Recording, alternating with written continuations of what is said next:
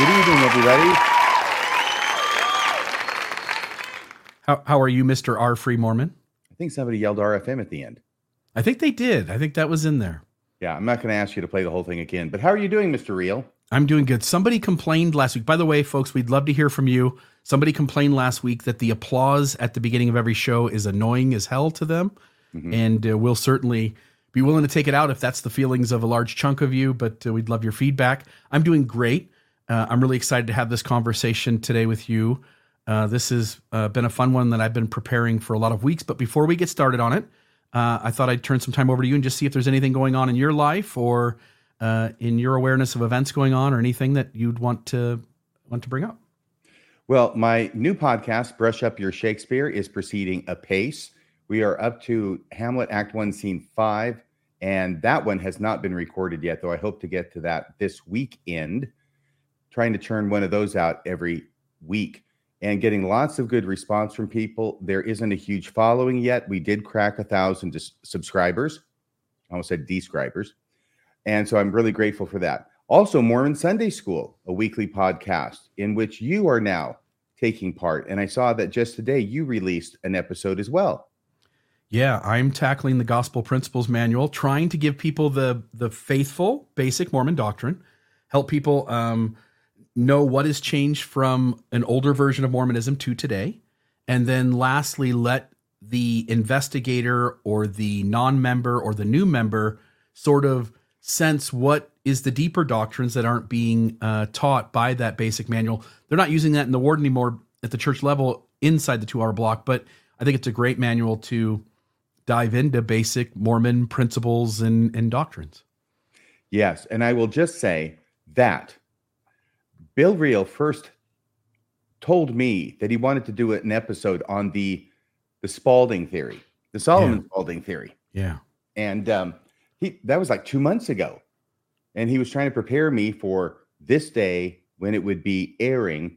And I just want to say, Bill has done a ton of research on this. Yeah. And you're going to be seeing how much research that he did as we go through tonight's show. In fact, it may be a 2-parter. We'll see how it goes. But there's actually a lot of material to cover when it comes to the Solomon Spalding theory. And I was unaware that there was so much evidence relating to this issue.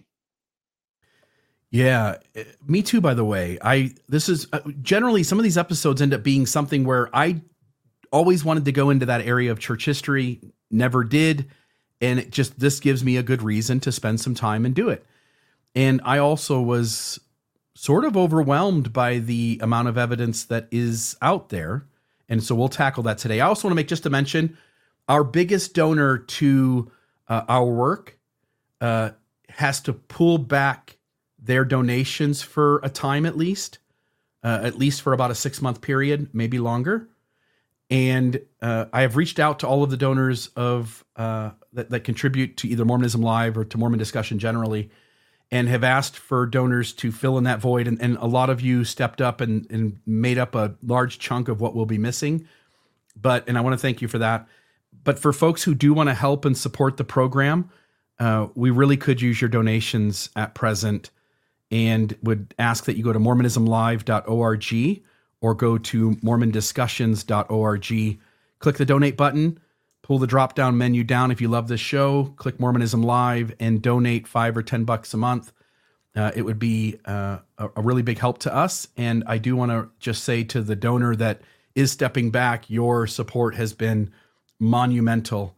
And I hope in no way that me asking for folks to step up is offensive to you at all. We deeply appreciate all that you've done to support Radio Free Mormon and myself, Maven, and the show.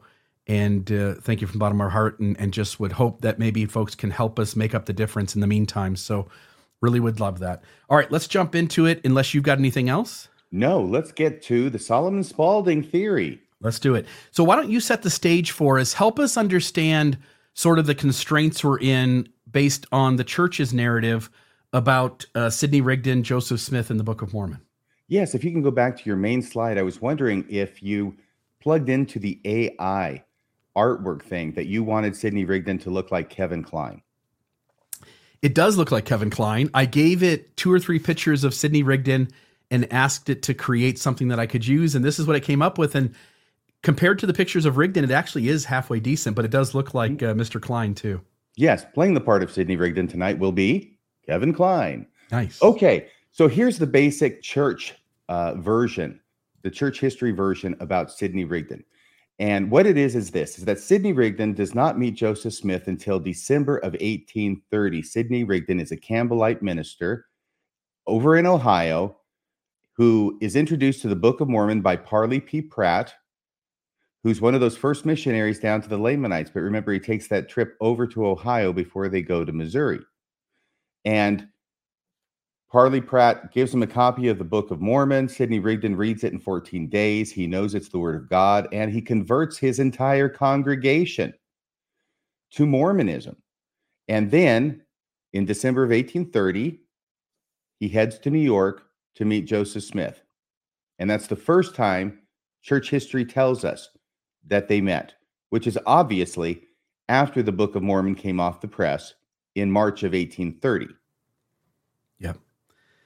And I want to give folks a quick synopsis of the theory. So the Rigdon-Spalding theory suggests that Solomon Spalding wrote a fictional manuscript called Manuscript Found in 1812 or 1813, and that it described ancient American inhabitants.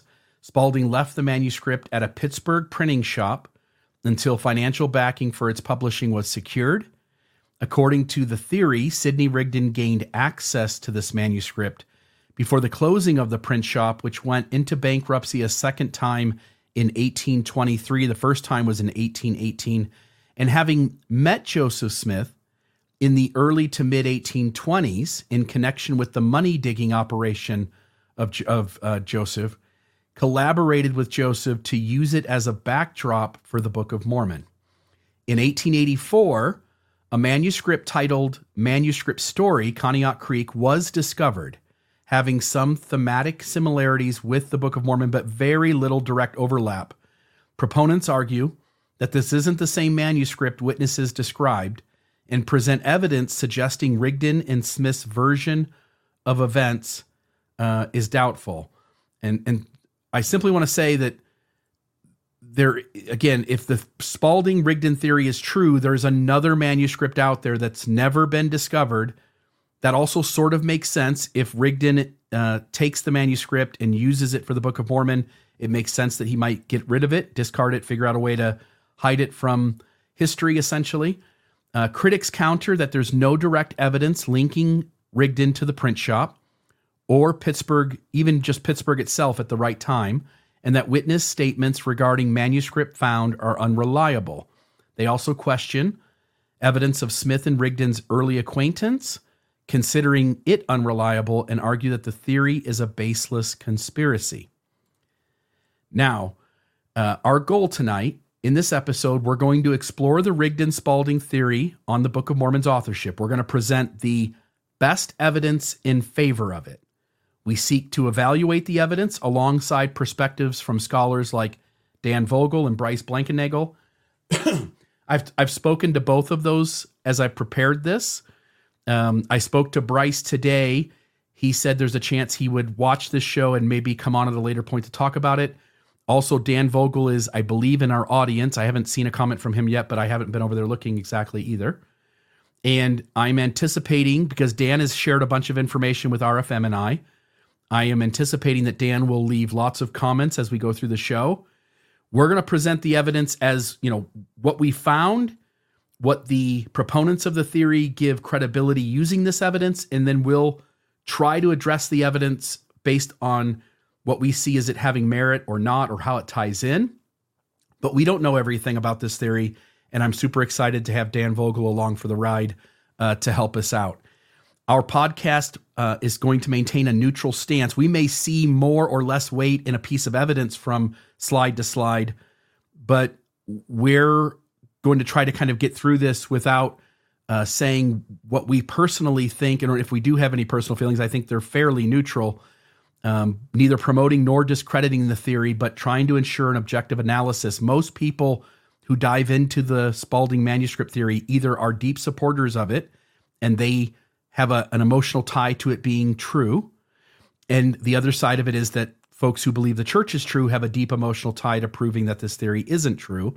And we sort of want to walk the line of just laying out the evidence and seeing what our thoughts are on it and sharing it with you so that you can share your thoughts and sort of wrestle with whether this means something or not. We aim to provide a fair understanding of the evidence, allowing listeners to make informed assessments. Anyone in the chat who's done any research on this theory, feel free to chime in as well. We'd love to have any input. Again, there's Dan, so he is here along for the ride, and I'm super glad he is. We're going to go into 5 lines of evidence. The first one, these are the kind of the 5 places that you need to shore up in order to show that this theory has any credibility. Number 1, evidence that places Rigdon in Pittsburgh and even at the print shop at the right time. Evidence that suggests Rigdon had possession of Spalding's manuscript and planned to use it. That number 3, that Rigdon and Smith had met long before the 1831 meeting that LDS history tells us about, that RFM just shared with us. And technically just 1830 by a hair. December. Yep. I grabbed this off Wikipedia, and they sort of mixed me up in the sentence because it's early in 1831 when Sidney Rigdon is ordained, I think, a high priest or in the church. Yeah, that's in June. Yep. And I sort of gave that year credence, but you're right. It's December of 1830. So Rigdon and Smith had met long before the 1830 meeting that the LDS history tells us about and had planned over years the creation of the Book of Mormon, capitalizing on Spalding's manuscript found. Number 4, that witnesses can corroborate that the Book of Mormon and manuscript found had significant overlap in their narrative, theme, and characters. And lastly, any credibility issues with Rigdon's character, as well as other facets that would be better understood and explained if the Spalding theory were true. Some of these, as we go through the slides, some of them are sort of out of place because some of this stuff overlaps into more than just one of these lines of evidence. So please be patient with me. And it also reminds me, Dan, you corrected me yesterday where you said I had 2 facts wrong in the presentation. I'm going to ask that when you see those, if you'll please put those in the chat. I forgot I was going to go back and fix it, and I never did. So I'm really sorry about that, but there are 2 factual errors, and we'll correct those as we go along. Okay, who is Solomon Spalding? Born 1761, died 1818. He's a Revolutionary War veteran. That's sort of important. Very interesting. He's got his MA from Dartmouth, where we talked about how Hiram attended there. He also was a roommate, strangely enough. He's a roommate of Ethan Smith, author of View of the Hebrews.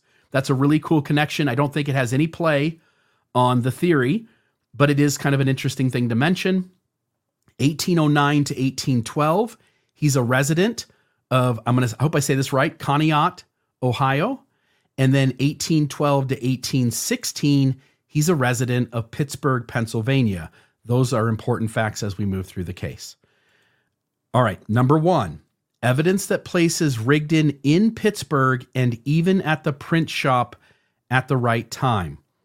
So witnesses claim that Spalding believed that Rigdon took the manuscript. Now, a lot of this comes from Eber D. Howe's work, where he sends Philastrus Hurlbut out to collect affidavits on the Smith family and on Joseph Smith in particular.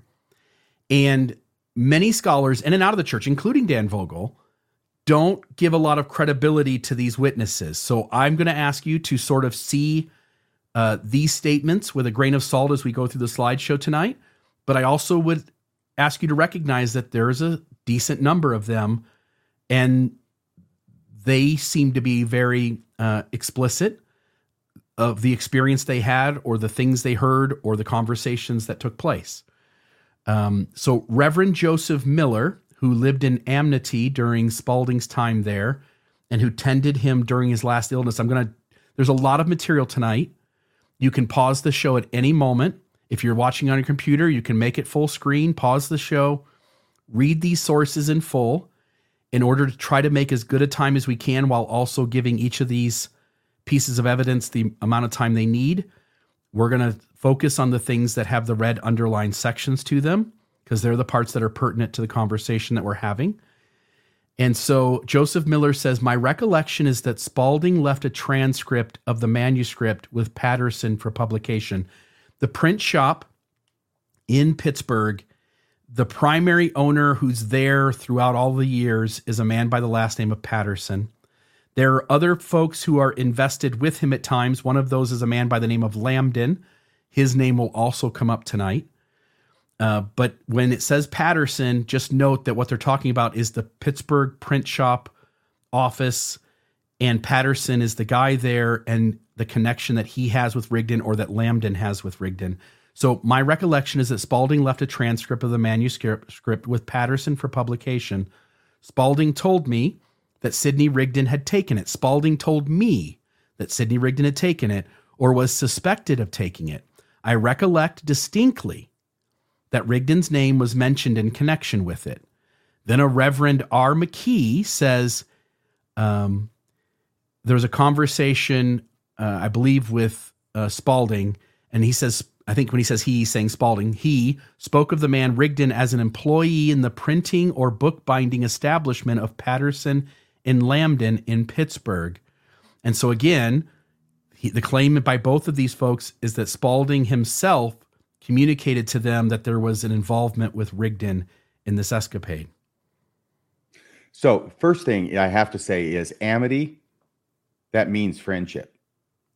The second thing I have to say is this. Both of these quotes are from Mormonism Unveiled, which was published in 1834. Is that correct?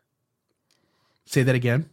Both of these affidavits are from Mormonism Unveiled, which was published in 1834. Is that correct? I believe so, because they both reflect chapter 4, pages 66 to 74. I think this is Mormonism Unveiled by Eber D. Howe. Yes. Okay. So it's a situation where the story is that Solomon Spalding, and you covered this in your brief synopsis, had written up his manuscript called Manuscript Found and had taken it to the print shop with the hopes of getting it published, but he had to get money first. And for some unknown reason, he leaves his manuscript at the print shop while he's scraping about to get the money, which he never gets. It's there for, I don't know, a while. Eventually, he gets it back. So any allegation about Sidney Rigdon taking it, I think is tempered by the fact that it's not stolen in the sense of what the heck happened to my manuscript, right? He says he got it back. It was returned to him.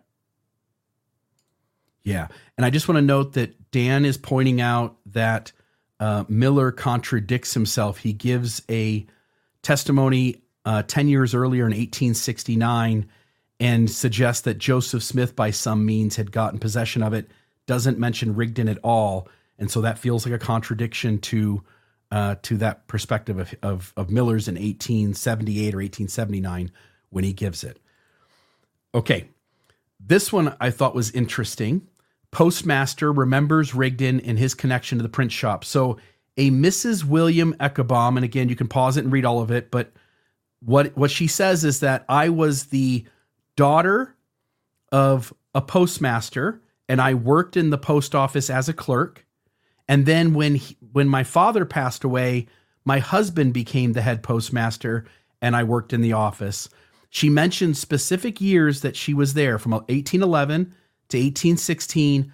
She's the regular clerk in the office doing the sorting, making up. The post office in Pittsburgh, Pennsylvania. This is the post office in Pittsburgh, the Pittsburgh post office during the time that Rigdon and Spalding were there.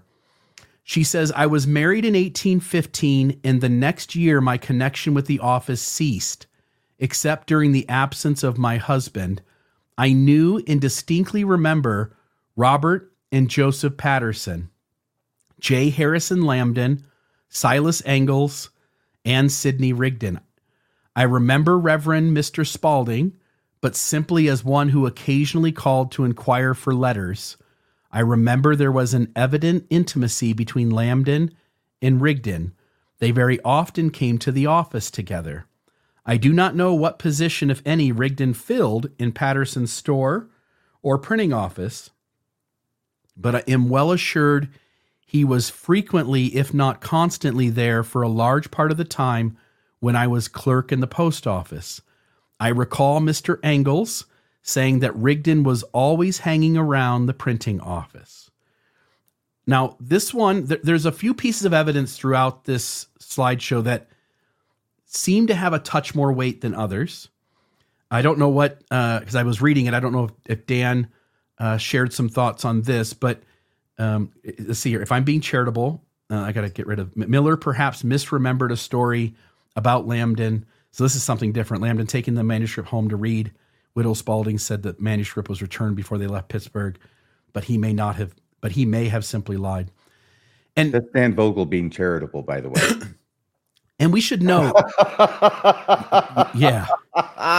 Dan. There is one, there's a witness who says that the manuscript was brought back home. I think it's like Dan said, it's either the wife or the daughter of Spalding, that the manuscript was brought back home from the printer's office and put into a chest. And the manuscript story, Conneaut Creek, which was discovered in the late 1800s, I believe, 1890 something, I think, was discovered in Hawaii in a chest in the belongings that connected to the print shop. So there is room to see that the manuscript that was found, manuscript story, actually is the one that everybody remembered. But this piece of evidence about the postmaster's daughter and the postmaster's wife, the next postmaster, this one sort of stuck out to me a little bit as having a little bit of weight. She knows all the names of the players, first name and last name, even I think in one instance gives a middle name, J. Harrison Lambden, Silas Angles. And I sort of want to believe her. I want to believe there's a postmaster, postal employee who is connected to the postmaster and says that she had direct interaction with Rigdon. Your thoughts on this, and maybe you've been reading, Dan, as he's posting. I have trouble sort of reading and talking at the same time. I can't do that. But any thoughts from you on this particular source, and then we'll move on to the next one. Well, the deed is supposed to have gone down in Pittsburgh at the print shop. And there's a post office in Pittsburgh as well. And all this is doing right now is showing opportunity. It's not showing anything else except that, according to these allegations, Sidney Rigdon was present at the time the manuscript was allegedly stolen from the print shop. Yeah. And that will become much more interesting when we hear what Sidney Rigdon has to say about this. Yeah. So that's the next thing, which is Rigdon responds. So when Mormonism Unveiled by Eber D. Howe, there's an announcement of its publication in 1833. We'll show that later. And then the book is actually published in 1834. And soon as this theory makes its way back to Sidney Rigdon, he addresses it. And I'll have to make this full screen. But here's what it says. Again, talking about, this is Rigdon's writing. He's the one at the very far right bottom. You can see respectfully S. Rigdon. He's writing to a Bartlett and Sullivan. He's essentially saying, hey, this theory's been brought to me. I'm going to address it. So now he says at the top, it says Commerce, May 27th, 1839. Oh, I'm sorry. I thought it was right about the same year, but 5 years later then. Okay. So addressing a certain Solomon Spalding, I had not the most distant knowledge of his existence. And again, I'm only reading the red underline because that to me is the most important parts. You're welcome to pause it and read it. This being the only information which I have or ever had of this said Reverend Solomon Spalding. In other words, hearing the theory was the first time Sidney Rigdon had ever had brought to his attention the name Solomon Spalding. He claims he did not know Solomon Spalding before this theory was brought to his attention.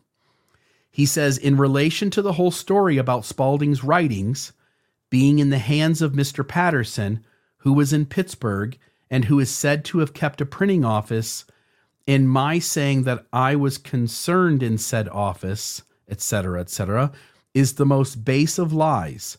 Without even the shadow of truth, there was no man by the name of Patterson during my residence at Pittsburgh who had a printing office. What might have been before I lived there, I know not.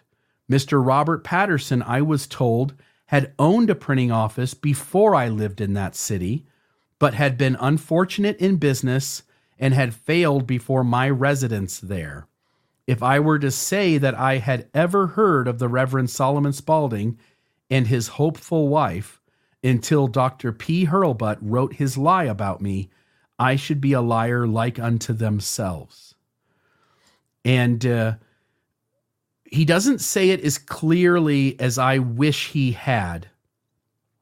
But he indicates that based on his understanding of how business was being done at that Patterson print shop, that it had gone out of business before he resided in the city of Pittsburgh. Again, they went bankrupt the first time in 1818. The second time is 1822 or 1823. And as Dan is pointing out in the show, the historical claim from the critics of the Spalding manuscript theory is that Rigdon didn't move to Pittsburgh until 1822. So there's that. Maybe the thing here is that if Sidney Rigdon is really showing up in the printing office in the 1810s, if I can call it that, before 1822, the 1810s, if he really did show up there in that office, then it would be much more likely that he would have heard about Patterson and would have actually met him and known who he was. But here in his 1839 statement, Sidney Rigdon is denying even that much. He says he never knew Patterson, period, and that he was only told about him after he had moved to Pittsburgh, which was 1822. Yeah. So then Mrs. Spalding herself, she ends up remarrying pretty quickly after Solomon Spalding dies and then becomes a Mrs. Davison. But she stated, Sidney Rigdon was at the time, 1812 to 1814, connected with the printing office of Mr. Patterson, as is well known in that region, and as Rigdon himself has frequently stated. Again, that's her claim. We don't see anywhere where Rigdon states that even once. Here he had ample opportunity to become acquainted with Mr. Spalding's manuscript and to copy it if he chose. It was a matter of notoriety and interest to all who were concerned with the printing establishment. Solomon Spalding's daughter confirmed, she declared that her mother held a firm conviction that Sidney Rigdon had copied the manuscript. So there's a little bit of the family chiming in about their experience. RFM, do you want to read this one? Yes, I will. And by the way, just so everybody understands, the reason that they are surmising that Sidney Rigdon helped himself to the manuscript in some way or other, even though there's apparently no evidence of its being stolen, okay, is alleged similarities between what many of the people who claim to have read manuscript found see between that manuscript and the Book of Mormon. Yeah.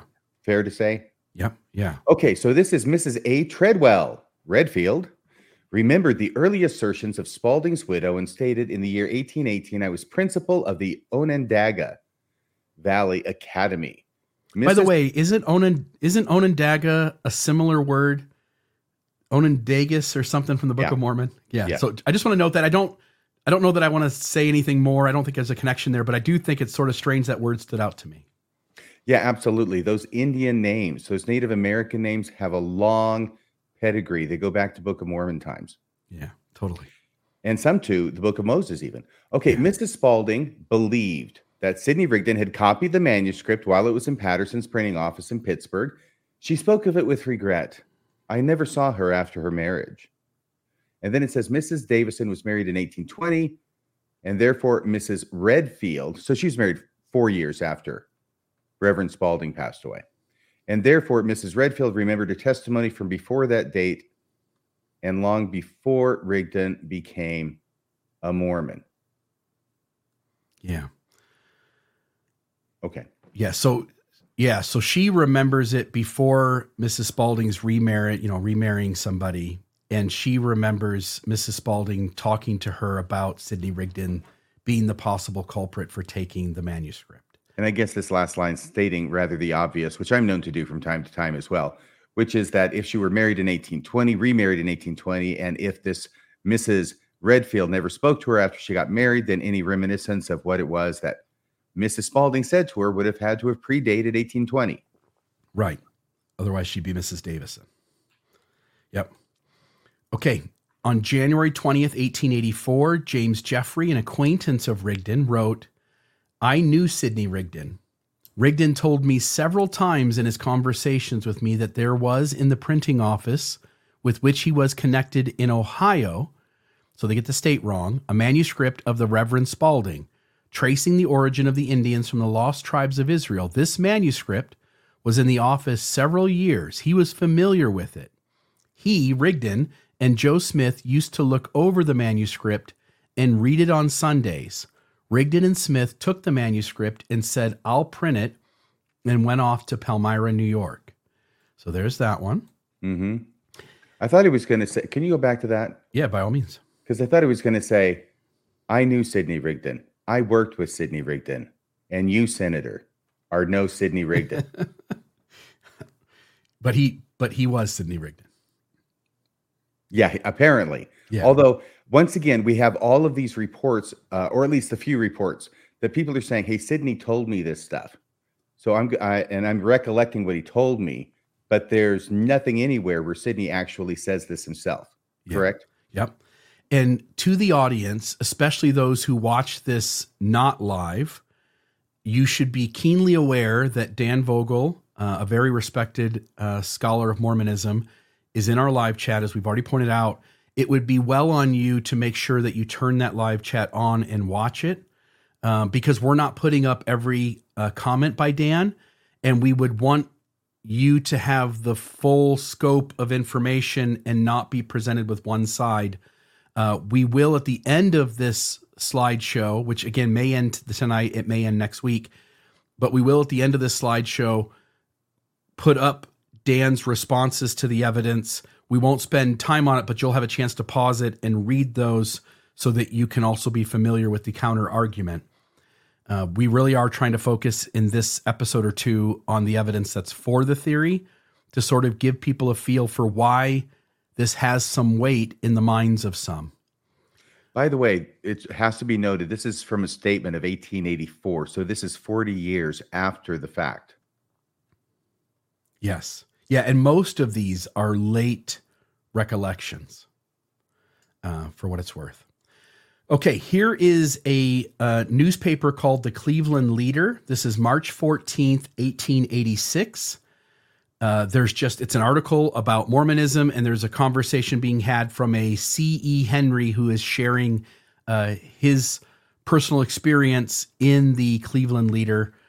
Some of these I could not find the original newspaper. I really try hard to find original sources so that you can see that we're not conflating something, that something wasn't transcribed incorrectly or even made up entirely. But in this instance, I could not access any editions of the Cleveland Leader from 1886, not to mention I couldn't get this specific one. So George Wilbur. Can I mention something here? Please. Fairchild of Oberlin College, I'm guessing. This is 1886. I am going to bet that President Fairchild's lecture on the Book of Mormon had to do with the discovery of that manuscript in Hawaii, which was then sent at some point and housed currently, I believe, at Oberlin College. Yeah, and that's quite a cool story. We won't delve into that tonight, but for them to have found it that many years later in a chest in Hawaii is pretty incredible story on its own. But it seems that this person who's writing the article is not persuaded by whatever President Fairchild had to say at his lecture. Yeah. Assuming that there's no connection between the manuscript that was found and the Book of Mormon. Yeah. Above the red rectangle on the left column, above that, maybe 10 lines or so, it says, from some facts and incidents connected with the career of Joseph Smith and Sidney Rigdon, they were in Geauga and Portage County preaching their alleged new gospel. I came to the conclusion some years ago that the Book of Mormon was the work of Sidney Rigdon, with perhaps some changes or additions by Smith or others. Now, to the red rectangle, George Wilbur, one of the early pioneers of Geauga County, taught school in the winter following the alliance of Smith and Rigdon in a log schoolhouse a mile south of the center of Bainbridge. Rigdon lived in a log house about 200 yards from the schoolhouse, and young Wilbur, who had heard Rigdon preach before his alliance with Smith, often called on him during the noon hour of recess and sometimes in the evening. I'll point this out later too, but when they mentioned Bainbridge, Ohio, and I heard Bainbridge, my brain automatically went to Bainbridge where Josiah Stoll lives. I was on the phone with you when I had that connection, and you right away said, isn't the Josiah Stoll Bainbridge in New York? And of course that is correct. South Bainbridge, where Josiah Stoll resided, is in New York. So as we're reading this, you should not confuse any mention here or forward about Bainbridge being the location of where Josiah Stoll was. We can provide a connection in geography, and we'll get to that, but not Bainbridge. Rigdon lived in a log house 200 yards away from the schoolhouse. Wilbur had heard Rigdon preach before his alliance with Smith, often called him during the noon hour of recess. Maybe can you pull that comment down for just a second? Sorry. And sometimes in the evening. Okay. For a year or more before the advent of Smith, they saw that Rigdon was bent on devising some new dogma, in short, to start a new church or sect that he could call his own or whose leadership he would share with only a few. Rigdon did not preach that winter. Again, I'm just reading the red sections. Rigdon did not preach that winter, but was almost constantly engaged upon a manuscript that he was writing or revising. Wilbur noticed that towards the close of the term, that there was much more of it than there was the first time he saw it. Rigdon had before that time been free and communicative, especially upon the religious topics. He now appeared reserved and at times reticent. Whenever any reference about his manuscript, he seemed disposed to parry inquiry by some general explanation that he was making notes or preparing some papers to throw light upon some portions of the gospel. The following spring, Smith appeared, and he and Rigdon went off together and were gone some months. It was reported that they had gone to Pittsburgh, but whether true or not, no one could say. It was generally believed, however, that Smith at least visited western New York before either returned to Ohio. Soon after their return, the Book of Mormon was announced. Smith was mysterious and silent, assuming familiarity with the supernatural. And then the next sentence isn't part of that. So here you have an article from 1886 where sort of this same story is sort of being bandied about. Yeah. And here it is again. Again, you can decide what kind of credibility to give to any of these. We just want to note how many of them there are. And there will be moments where we maybe share our 2 cents on the weight of it. RFM, any thoughts on this newspaper article? Does Wilbur ever leave a statement? I don't know that. So as we get further in, Wilbur doesn't stand out to me as one of the names of the witnesses that we have sources for. Yeah, this is a third-hand reminiscence from somebody who claims to have heard this from George Wilbur, who was apparently a very young man and going to school at the relevant time period, this being published in 1886. Yeah. Okay, yeah. So what we're doing, everybody, so you know, we're going over the pieces of evidence. Some are better than others. This, I think, is not particularly probative. For example, the one at the top in the middle, for a year or more before the advent of Smith, they saw that Rigdon was bent on devising some new dogma. In short, to start a new church or sect that he could call his own or whose leadership he would share with only a few. That's completely inadmissible. There's not, who said it? You know, what did Rigdon say that made them think this? And where are your witnesses? So I know it's 1886. I know he's writing a news article, but still, he's trying to put forth his position that the Sidney Rigdon, Solomon Spalding theory is true behind the Book of Mormon. And I'm just not seeing a lot of facts in this article. Yep. And then I didn't quite say it, but the Bainbridge that's mentioned in these sources is Bainbridge, Ohio, not South Bainbridge, New York. All right. The Cleveland Leader, Morning Herald. Again, I don't want to go into great detail, but this was what we just read. Rigdon first met Joseph Smith in Geauga County. That's the claim. Rigdon did not preach that winter, but was almost constantly engaged upon a manuscript that he was writing or revising. The following spring, Smith appeared, and he and Rigdon went off together and were gone for months. I don't know this for sure, but I did read in one place somebody had done the research of when we knew Joseph Smith had left his home and been out of town. And they had done the research on when Sidney Rigdon had left home and been out of town. And there was some overlap according to that. I don't have that as part of this slideshow, but just to note that maybe there's still some research to be done or explored in terms of whether these two were gone sort of at the same moments and where they had gone to. That might help fill in some voids in the story. and that Rigdon believed that his own attainments would put him at the head of a new church. Again, as RFM points out, this is not a firsthand witness, and hence, which I very much appreciate and want throughout the slideshow, but your expertise in the legal field, knowing sort of what evidence would hold up and what evidence wouldn't, and what a jury or a judge would think about any pieces of these as being admissible. So I appreciate that too. And please note thank you. And please note the remarkable, if not unique, claim that Joseph Smith showed up in Ohio before the Book of Mormon was published. Yeah. Yep. Okay. This is one of the things that gets really interesting. Dan Vogel acknowledges that according to the critics of this theory, Sidney Rigdon doesn't show up in Pittsburgh until 1822.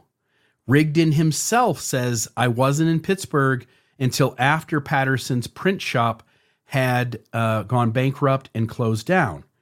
But what we find is that, and I'm going to skip ahead here for a second, then I'll go back. What we find, though, is that there are numerous newspapers from 1811 through 1816 or so, where Solomon Spalding is mentioned in the newspaper as having unclaimed letters. We also find that Sidney Rigdon also has unclaimed letters in the Pittsburgh post office. And in one particular instance, on June 30th, 1816, both Rigdon and Spalding are mentioned. In the middle there is a transcription of it, but we want to get to the original sources. So both this image here on the left, and we'll spend a moment talking about each, and this green image now on the screen, these are both part of the exact same newspaper.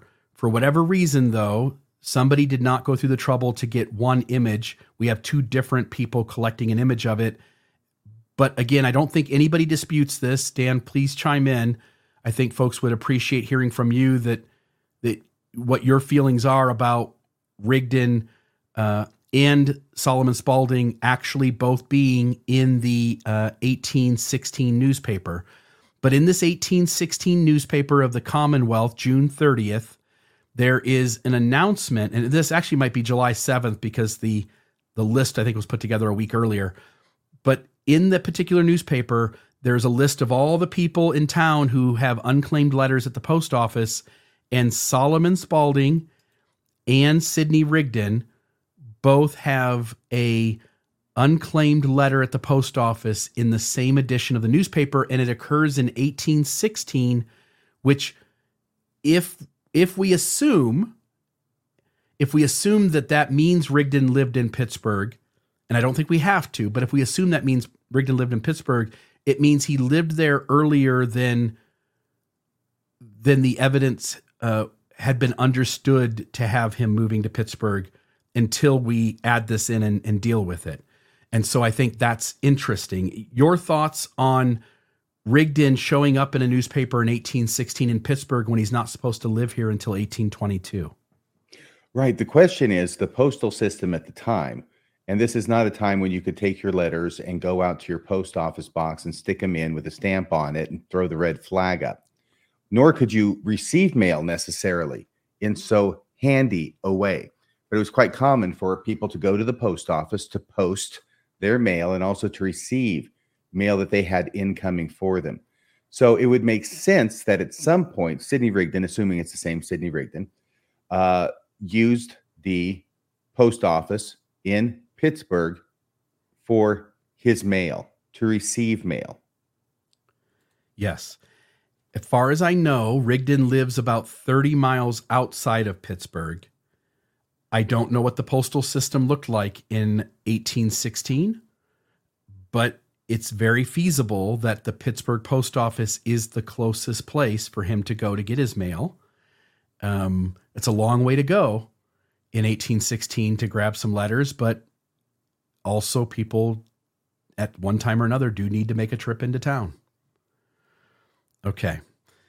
And we should note that Rigdon does show up in other instances. There's twice in 1818, both in August and in October, where Rigdon shows up again, having unclaimed letters long before he's supposed to have moved there in 1822. Can I add something else we hadn't talked about, Bill? Please. The fact that Rigdon's name shows up more than once as having uncollected mail would suggest that he does not live in Pittsburgh. Otherwise, he would be much more available and on the scene to go get his mail more regularly. Other than Solomon Spalding's name shows up even more often, and he's living in Pittsburgh at the time. Okay. So I hear you. But I think in these instances, people just didn't get to the post office very often. So, all right. So Dan says there's a list of post offices, sometimes only one per county. Hey, and Dan, if you know the answer to this would be great. Was there any post office that was closer than Pittsburgh to where Sidney Rigdon did live at this time period in 1816 and 1818? Yeah. That's one thing we weren't able to find out. Yep. All right. So that's the first line of thinking. Is Rigdon in Pittsburgh? And at least by the post office, he's there. And according to multiple witnesses, he is interacting with Patterson or Lambden at the Pittsburgh print shop. But again, there are also some credibility issues with some of those statements. And underscoring for purposes of clarity, the print shop in Pittsburgh is completely different from the post office in Pittsburgh. Yes. We can show that Rigdon had mail in Pittsburgh. That's for certain in 1816. We don't have any definitive evidence that he associated with the print shop other than the late reminiscence that are at times contradicted by the witnesses. All right, so number 2 line of evidence that suggests Rigdon had possession of Spalding's manuscript and made use of it. So the Reverend Robert Patterson is the printer's son. So this is a third-hand account. He goes out and collects witness statements from various people who were connected to this story. This very first source looks like it's coming from Reverend John Winter, but you'll find out in the next slide that it's actually a second-hand statement of Winter's. Reverend John Winter was one of the early ministers of the Baptist Church, laboring in western Pennsylvania and eastern Ohio during a portion of the time when Sidney Rigdon was pastor of the First Baptist Church in Pittsburgh. He was well acquainted with Rigdon. One occasion during this period, 1822 to 1823, Dr. Winter was in Rigdon's study when the latter took from his desk a large manuscript and said in substance, a Presbyterian minister Spalding, so this is Rigdon allegedly saying this, a Presbyterian minister Spalding, whose health had failed, brought this to the printer to see if it would pay to publish it. It's a romance of the Bible. And so Dr. Winter gets that statement allegedly from Rigdon, and then it's another person who overheard that conversation later when Dr. Winter retells it, and then is telling essentially Reverend Robert Patterson, who is the Patterson from the print shop. It's his son. And I can see that, you find out that your dad was involved in this cool historical story and you take an interest in it and you go to try to sort things out yourself.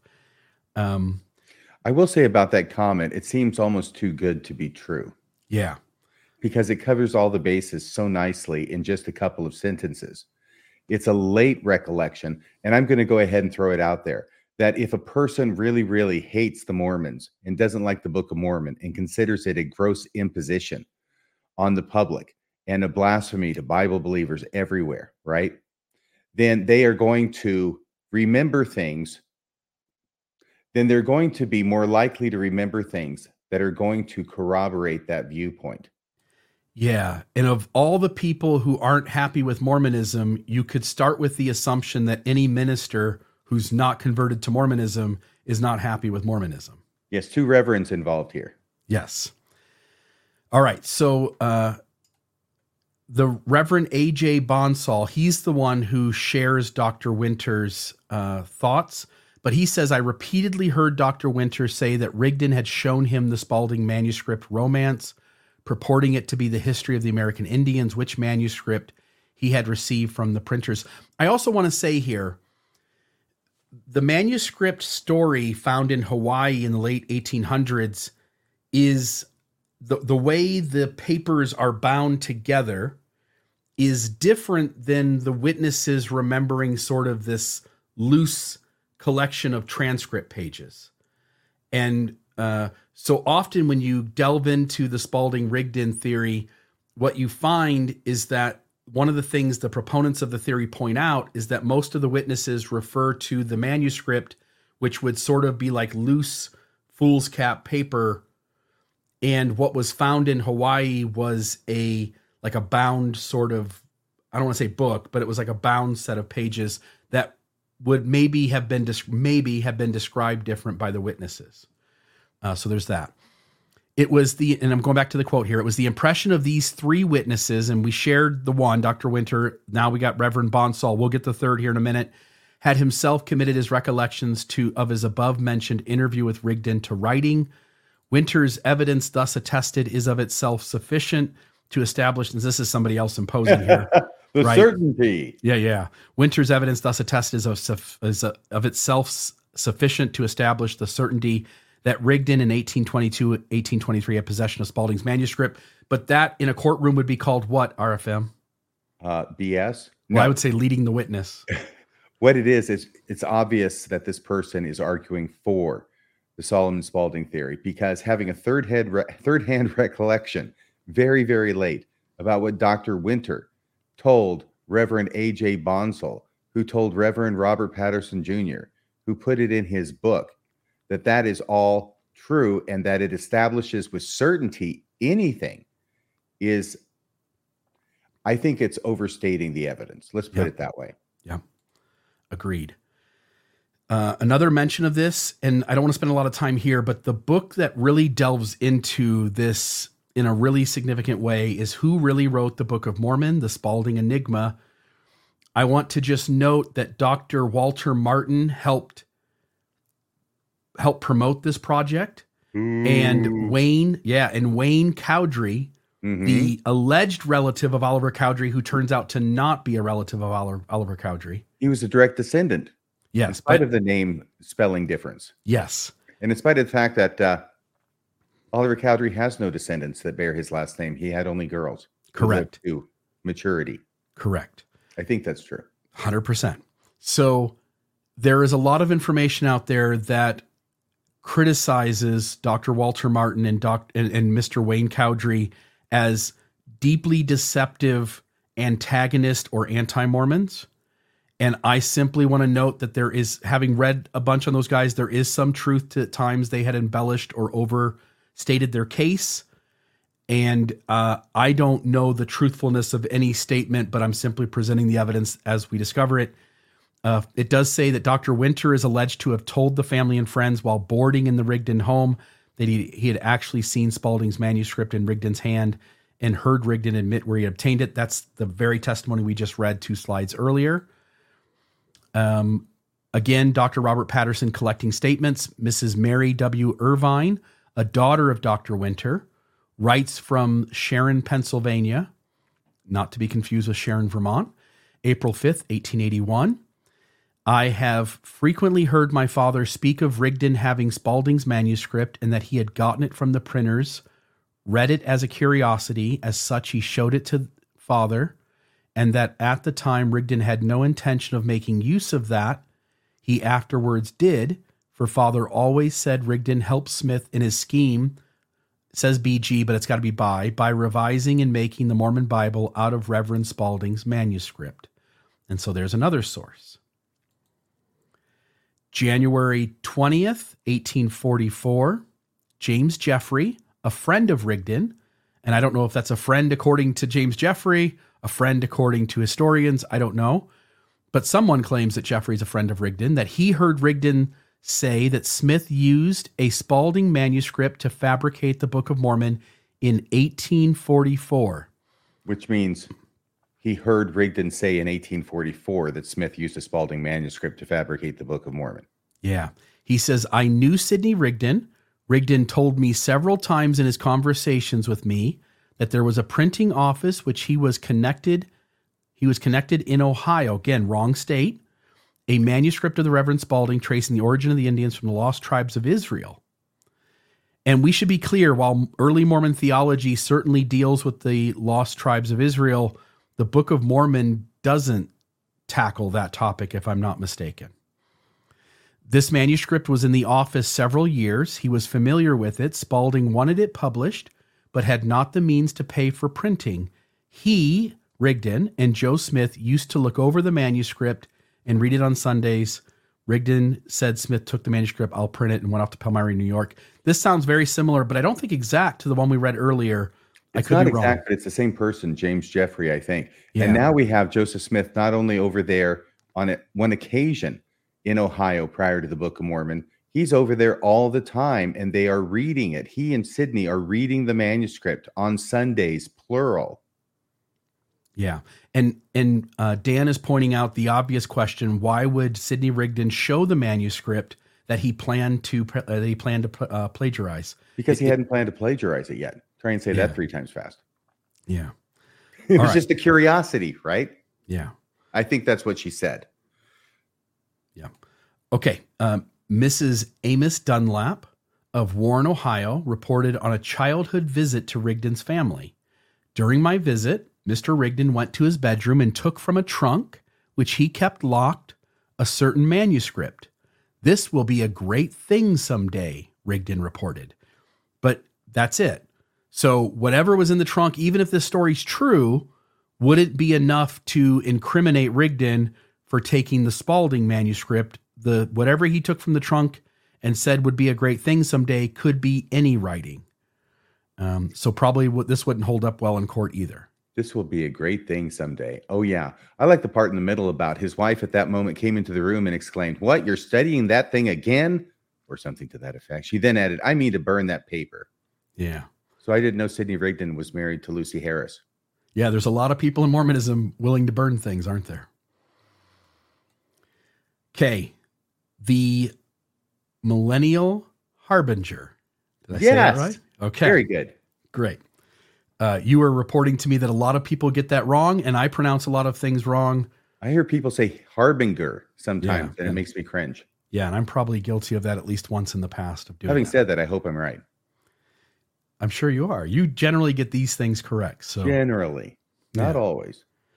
All right. So here in January 1844, this says, "Dear Brother Scott," I'm missing the name off the bottom. I apologize for that. Oh, this might be Adamson Bentley. Yeah, maybe. Yeah, Bentley. "So I know that Sidney Rigdon told me there was a book coming out, the manuscript of which had been found engraved on gold plates as much as 2 years before the Book of Mormon made its appearance in this country or had been heard of by me." So he's saying that prior to the word of the Book of Mormon sort of getting around after it being published, that Rigdon already knew 2 years earlier, which would contradict Rigdon's own statement that he didn't know anything about any of this stuff until the missionaries, including Parley Pratt, had visited him in regards to Mormonism or Joseph Smith. But this gentleman says that he knew Rigdon, that Rigdon had told him that the Book of Mormon essentially was coming forward 2 years before it actually did. And so there's that. And then we've got the Conneaut witnesses. These, again, the manuscript. By the way, on that last one, 1844. So we are getting closer in time. Yeah, and I don't, discussions being reported. Yes, I don't have these in chronological order at all. It was hard enough to sort of split them out into the 5 lines of evidence, but yes, this one is not as late of a remembrance as others. The Conneaut witnesses, when manuscript story is discovered in Hawaii, I think it's also called a manuscript story in Conneaut Creek. No, manuscript found is the one that's maybe still missing. Maybe not. Doesn't exist. Oh, that's the one that has never been found. Yes, the one found in Hawaii was titled Manuscript Story, right. Yeah, that's what we call a gaping hole, but go ahead. Yes, and the secondary name of it was Conneaut Creek. It's very possible that that's the document that these witnesses remembered, But it should at least be noted that in 1832, Mormon elders Orson Hyde and Samuel H. Smith delivered a sermon on the Book of Mormon at the schoolhouse in Salem, Conneaut, Ohio. Nehemiah King, an old friend of Solomon Spalding, recognized it as Spalding's work. Friends and relatives of Spalding, John Spalding, Martha Spalding, Henry Lake, John Miller, Aaron Wright, Oliver Smith, Nahum. Oh my goodness. If that's got the right consonants, that's a bullseye, my friend. I think Nahum, that's Old Testament Nahum. Nahum Howard, Artemis Cunningham. By the way, that's how easy it is to get in NHM and in any given moment. So agreed with King. These 8 people referred to as the Conneaut witnesses later signed affidavits to that effect. These affidavits were collected by Dr. Philastrus Hurlbut and published in Mormonism Unveiled in 1834 by Eber D. Howe. I want to note, as Dan says, there is lots of credibility issues with these witnesses, but I think it's also important to note that based on my research, it seems like it was even before Hurlbut collects the affidavits that these people are already stirring about believing the Book of Mormon to be the manuscript of their friend Solomon Spalding.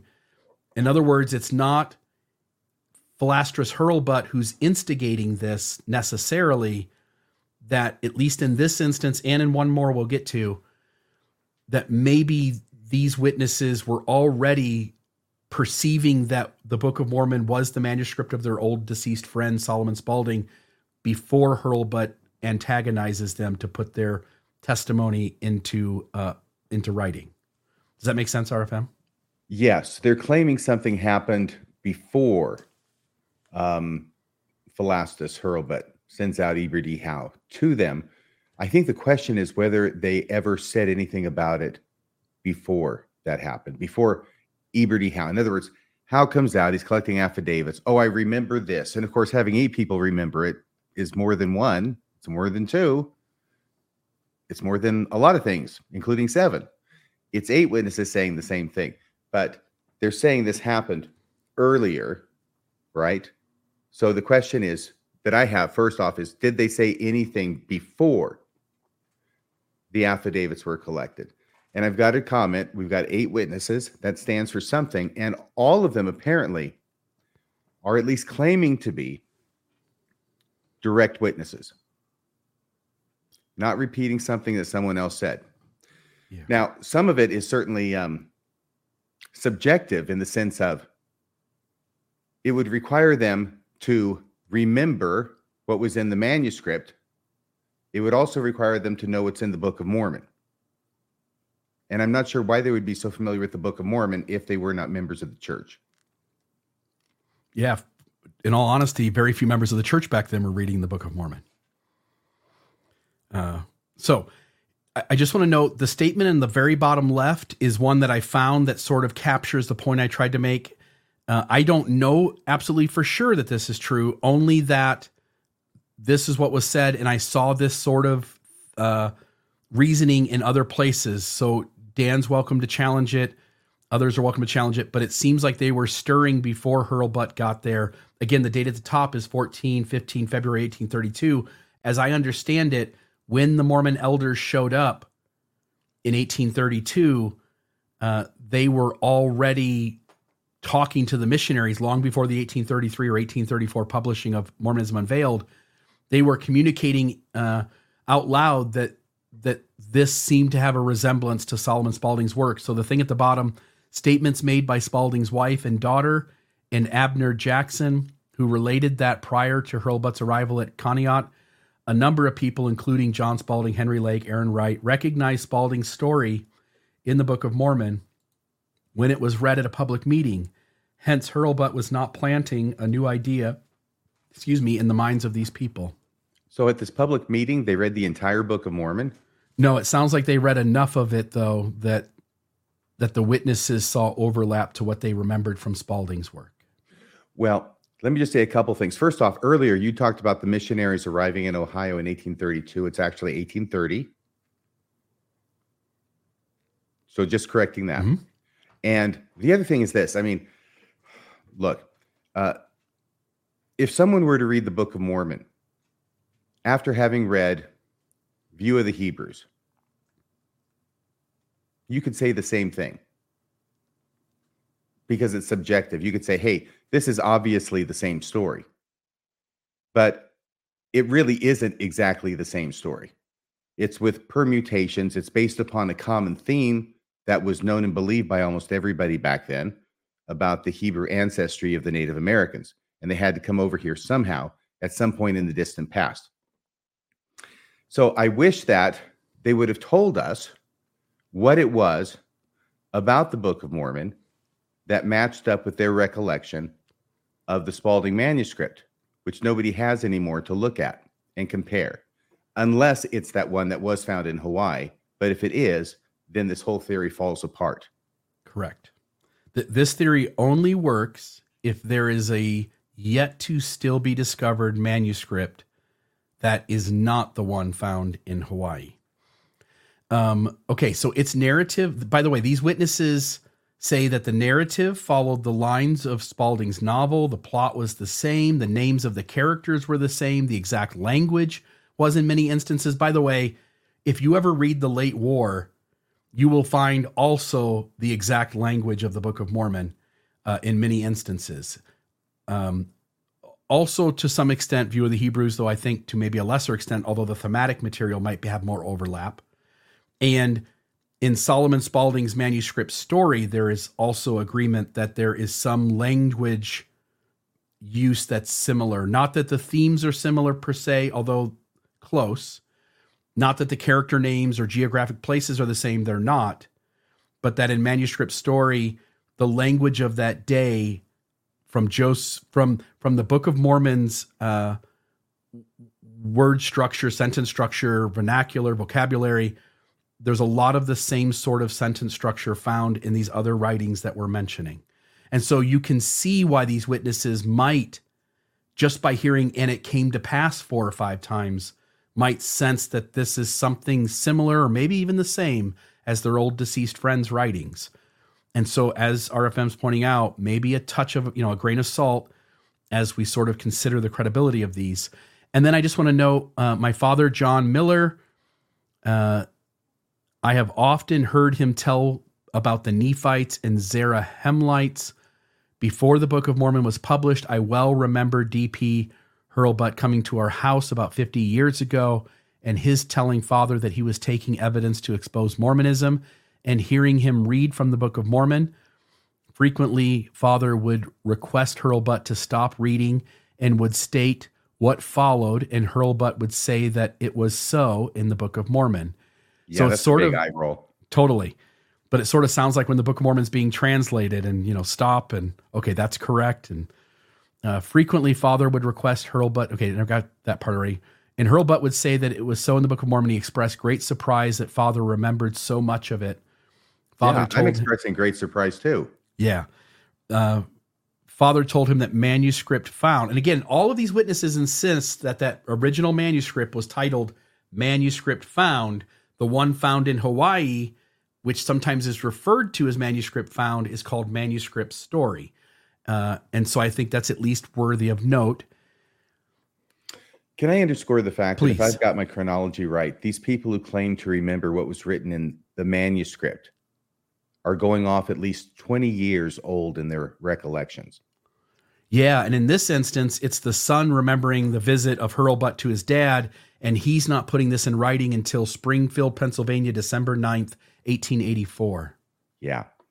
So in other words, if this manuscript, which apparently did exist of some sort that Solomon Spalding had written, he dies in 1816, right? He writes this prior to that. And so I'm not aware of anybody talking about reading it after he died. Do you know about that? Reading manuscripts found after he died? Yes. No. Okay, so this is up here, 1832, 1833, and the Mormons are in Ohio. So any recollection of these people, even at that point, is 20 years old, is what was in the manuscript.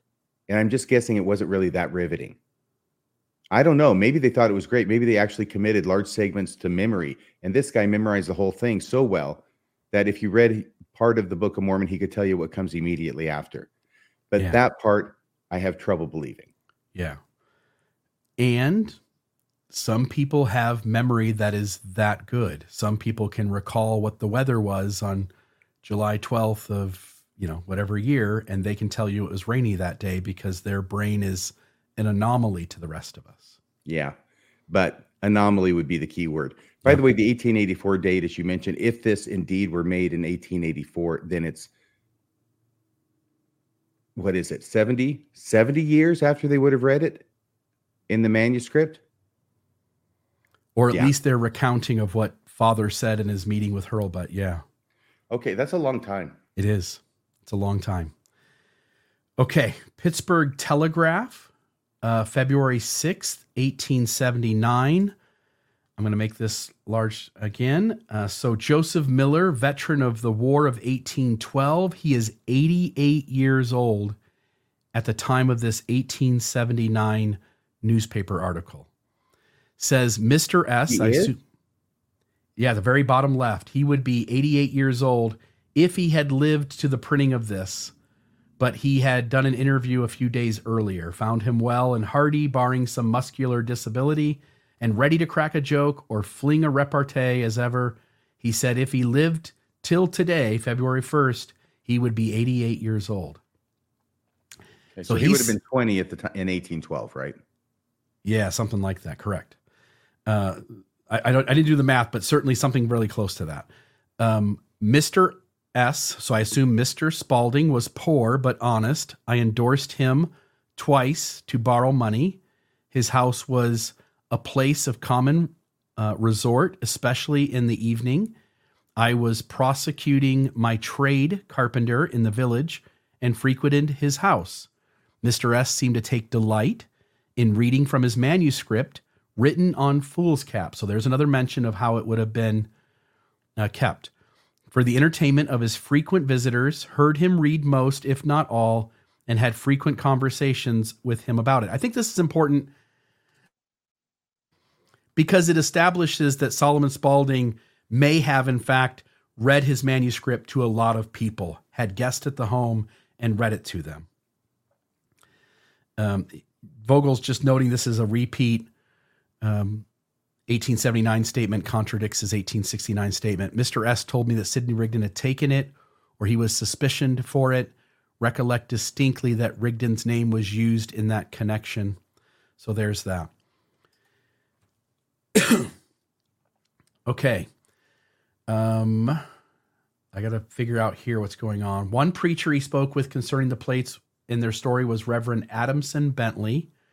And again, I apologize, Dan, if there is duplicates, because trying to gather all the sources, I probably spent time in at least 100 places online collecting all of this, and I very well may have duplicated some of it. History has preserved for us, fortunately, both Reverend Bentley and Reverend Campbell's statements. Bentley said, "You request that I should give you all the information I am in possession of respecting Mormonism. I know that Sidney Rigdon told me there was a book coming out, the manuscript of which had been found in Goat." So I think we've read this one already. This is a duplicate. And then Campbell says he placed it in the summer of 1820. I'm sorry. Adamson Bentley placed it in the summer of 1827. Campbell placed it in the summer of 1826. That was the only thing the two of them claimed to disagree on. He said Rigdon at the same time observing that in the plates dug up in New York, there was an account not only of the Aborigines of this country, but also it was stated that the Christian religion had been preached in this country during the first century, and just as we were preaching it in the Western Reserve. Anything from you there? Otherwise, I'll go on to this one. But yeah, the active question I have in my mind as I'm looking at this evidence is this: are these facts that are being recollected to support the theory, or is this a theory that is casting about for facts to support it and people are supplying them? Right. In other words, if indeed there was a manuscript, and it was the manuscript that was discovered, which has general broad similarities with the Book of Mormon. You got Romans being blown off course by a storm and landing in the Americas. Okay. And I think there's something about plates in a box or something, or manuscript in a stone box. You've got all these, this kind of thing. I think it's quite possible people could look at that and say, hey, that's the same story that Solomon Spalding wrote. And now once you've got to that point, now you just got to connect the dots. And some of these sound like people who are supplying information in order to fill a gap that's necessary for the theory to stand up. I can't say that. That's an open question in my mind. I'm just saying that's a question I have as I'm looking at these. Are these facts supporting a theory, or is this a theory in search of facts? Yeah, and I just wanted to put this up just as an example of how easy it might be if somebody came to me 20 years later and my memory was a little faulty, which all of ours generally is. I'm going to put up, for instance, the late war and show. Let me make this just a little bigger here. Whoop. I mean, look how this reads. Now it came to pass in the 1812th year of the Christian era, and in the 36th year of the people of the provinces of Columbia had declared themselves free and independent nation, that in the 6th month of the same year, on the first day of the month, the chief governor, and I bet that sentence almost exactly is in the Book of Mormon, day of the month, the chief governor whom the people had chosen to rule over the land of Columbia. And then, in the name of the city where the people gathered together was after the name of the chief captain of the land of Columbia. Again, the specific pronouns are different. The names of people and geographic locations are different, but the writing style, the sentence structure, the words that are being used outside of those specific names are extremely similar to the Book of Mormon. And you would find that over and over, inasmuch as they hearkened not unto the voice of moderation. Again, a Book of Mormon almost certainly says, inasmuch as they hearken not unto the voice of the Lord. The sentence structure of the late war is very similar. If I had read this once, or had it read to me an evening or two at someone's house, and then 20 years later had heard the Book of Mormon, I could see where I might sense that this is one and the same book, for instance. That's how easy I think it is. And so you can't give a ton of weight to people claiming decades later that this is the same material they read decades ago. So there's that. All right, let me pull that back off. Because you'll find faithful members at that late date remembering things very favorable to Joseph Smith and to Mormonism. Yeah. By the way, the late war, it just does that page after page after page. If you just change the proper nouns, you have almost the exact same writing style of the Book of Mormon. All right. We've got this from Campbell, so let's go to the next one. I only put this in because Solomon Spalding was a Revolutionary War veteran, and there is a lot of the thematic material and battle, the ways in which battles take place in the Book of Mormon that are very similar to the way the American Revolution was fought. And so there are lots of people who see similarities in that. And then this is just a list. You can pause it and read it, but these are essentially what the proponent of the theory says are the historical evidence in conclusion to that last section, the historical evidence connecting Rigdon to Spalding and to the fabrication of the Book of Mormon. But essentially we went over each of those. And so now we are to section number 3. We'll get a little ways into this one and we'll probably stop.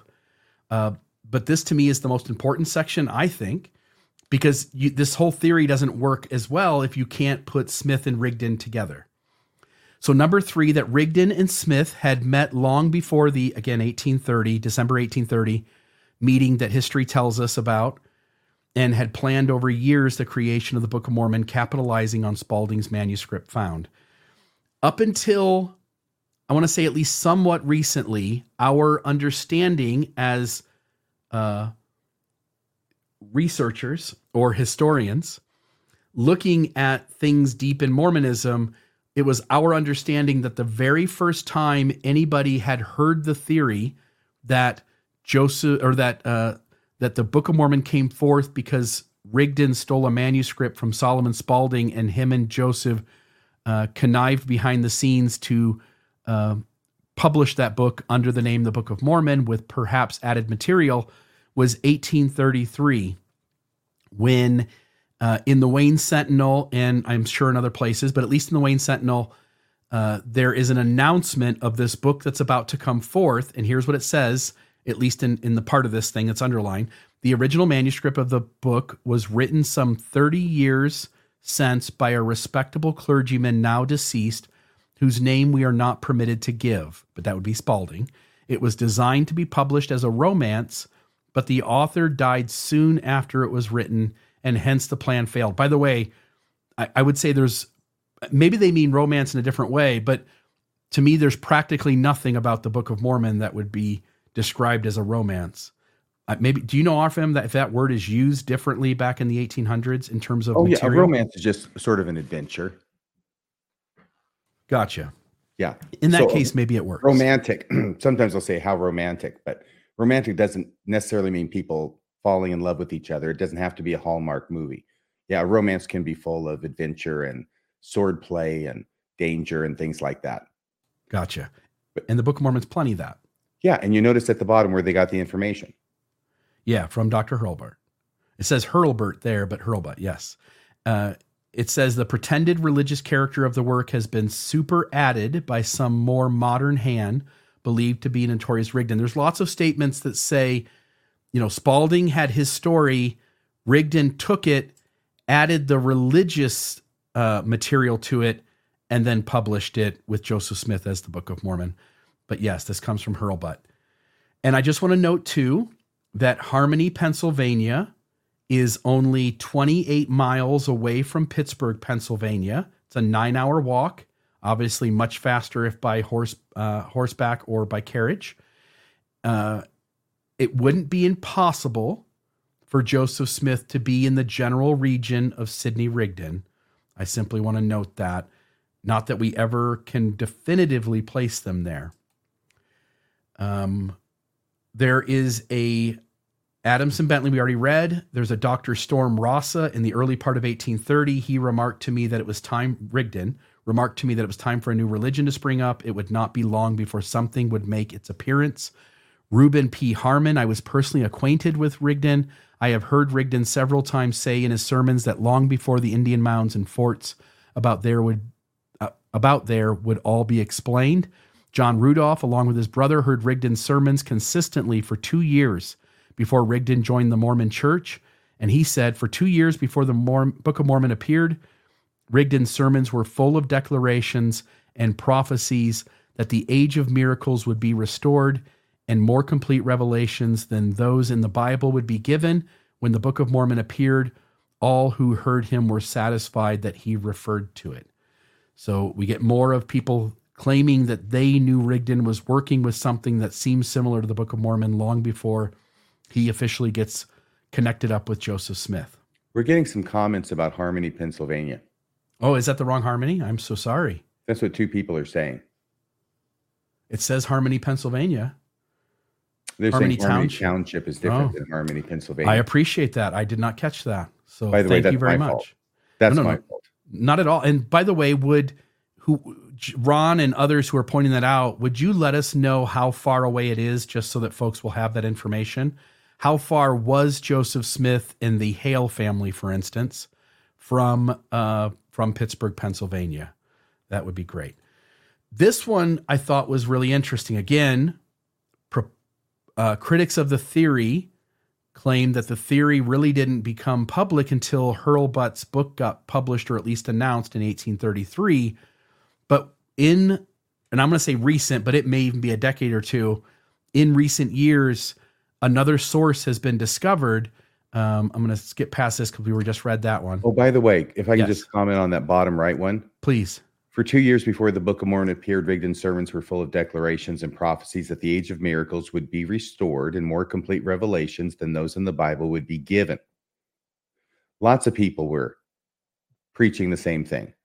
But it's because it was Sidney Rigdon that when the Book of Mormon comes forth, then they go, well, that's what he must have been talking about. He knew about it even then.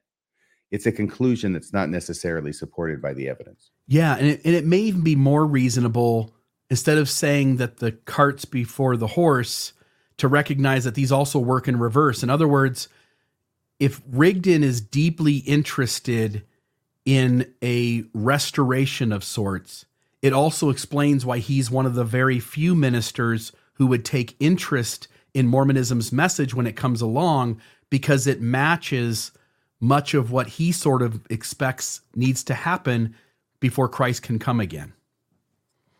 All right, next. This one is another one that I found very interesting. This was the Philadelphia album. This is September 17th, 1831.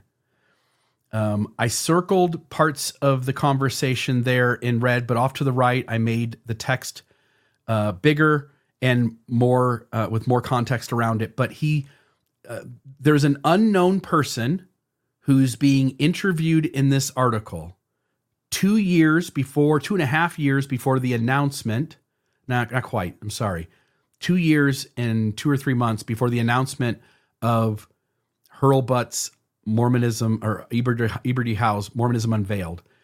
But there's this unknown person who in the Philadelphia album in 1831 says his name, I believe, they're talking about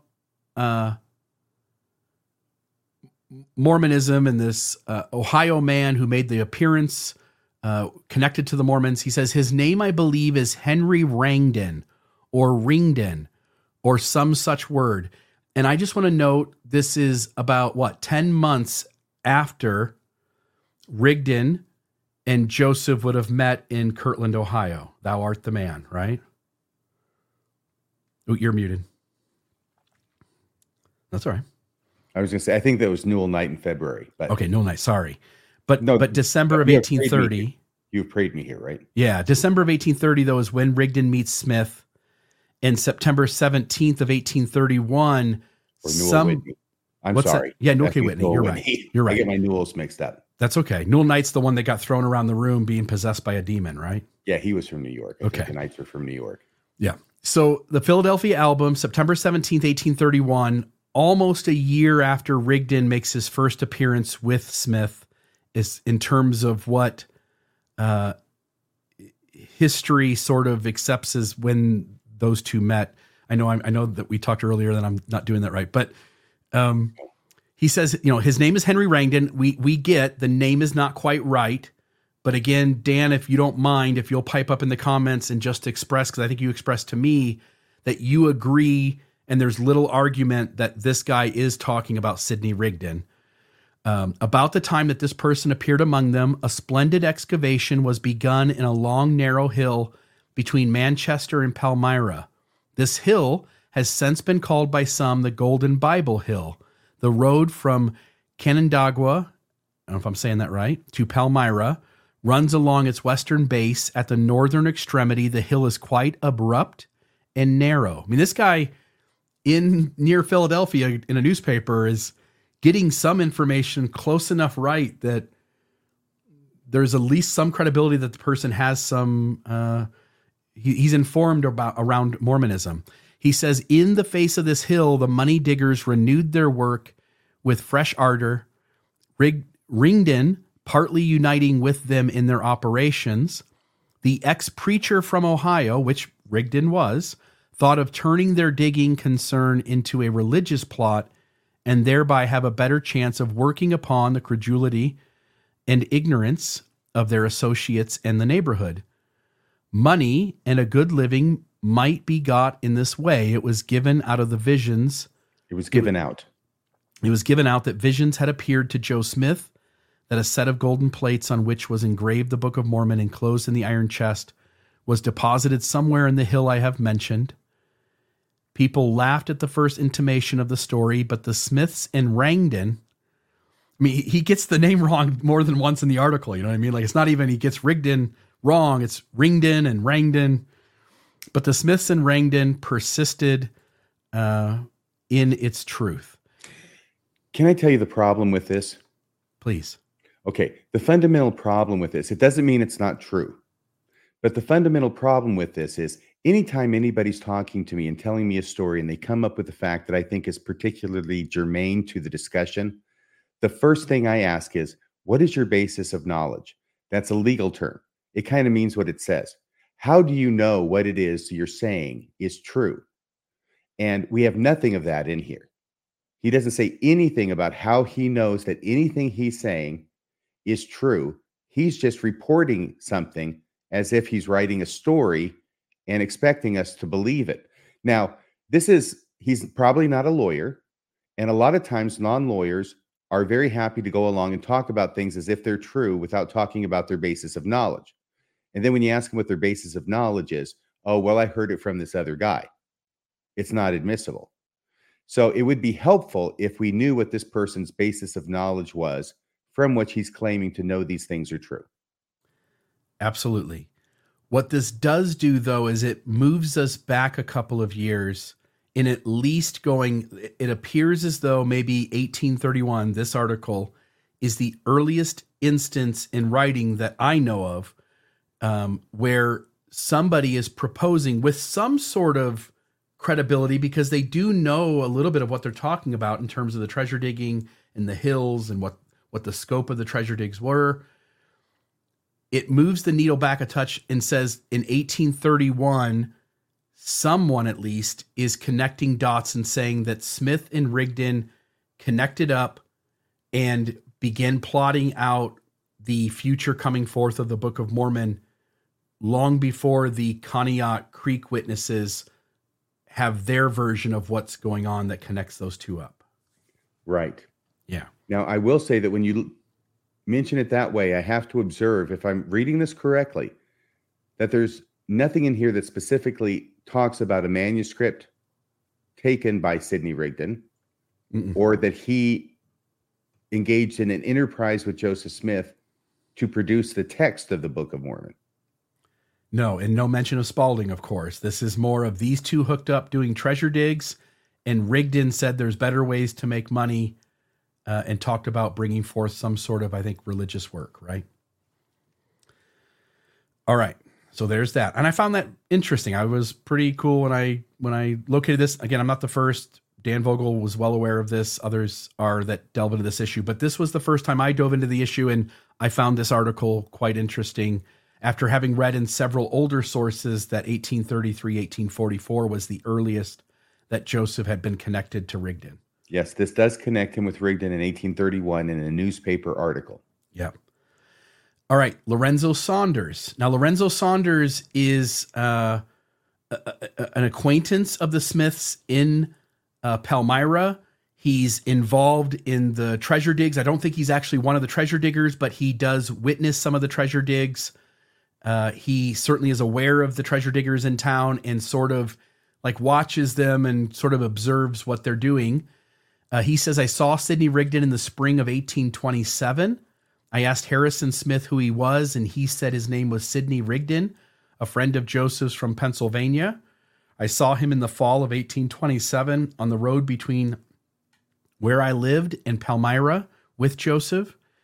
I asked Ingersoll, I think that's Peter Ingersoll. I asked Ingersoll who he was, and he said it was Rigdon. Then in the summer of 1828, I saw him at Samuel Lawrence's just before the harvest.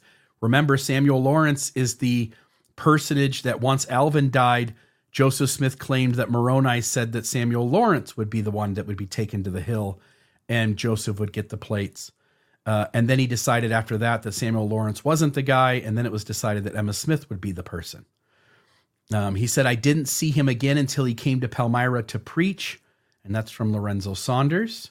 I got a question. Please. Who the heck is Harrison Smith? Isn't that one of the brothers of Joseph Smith? Isn't it? No. Hiram is as close as it gets. Okay. I made a point of looking. Yeah, he may be getting it wrong.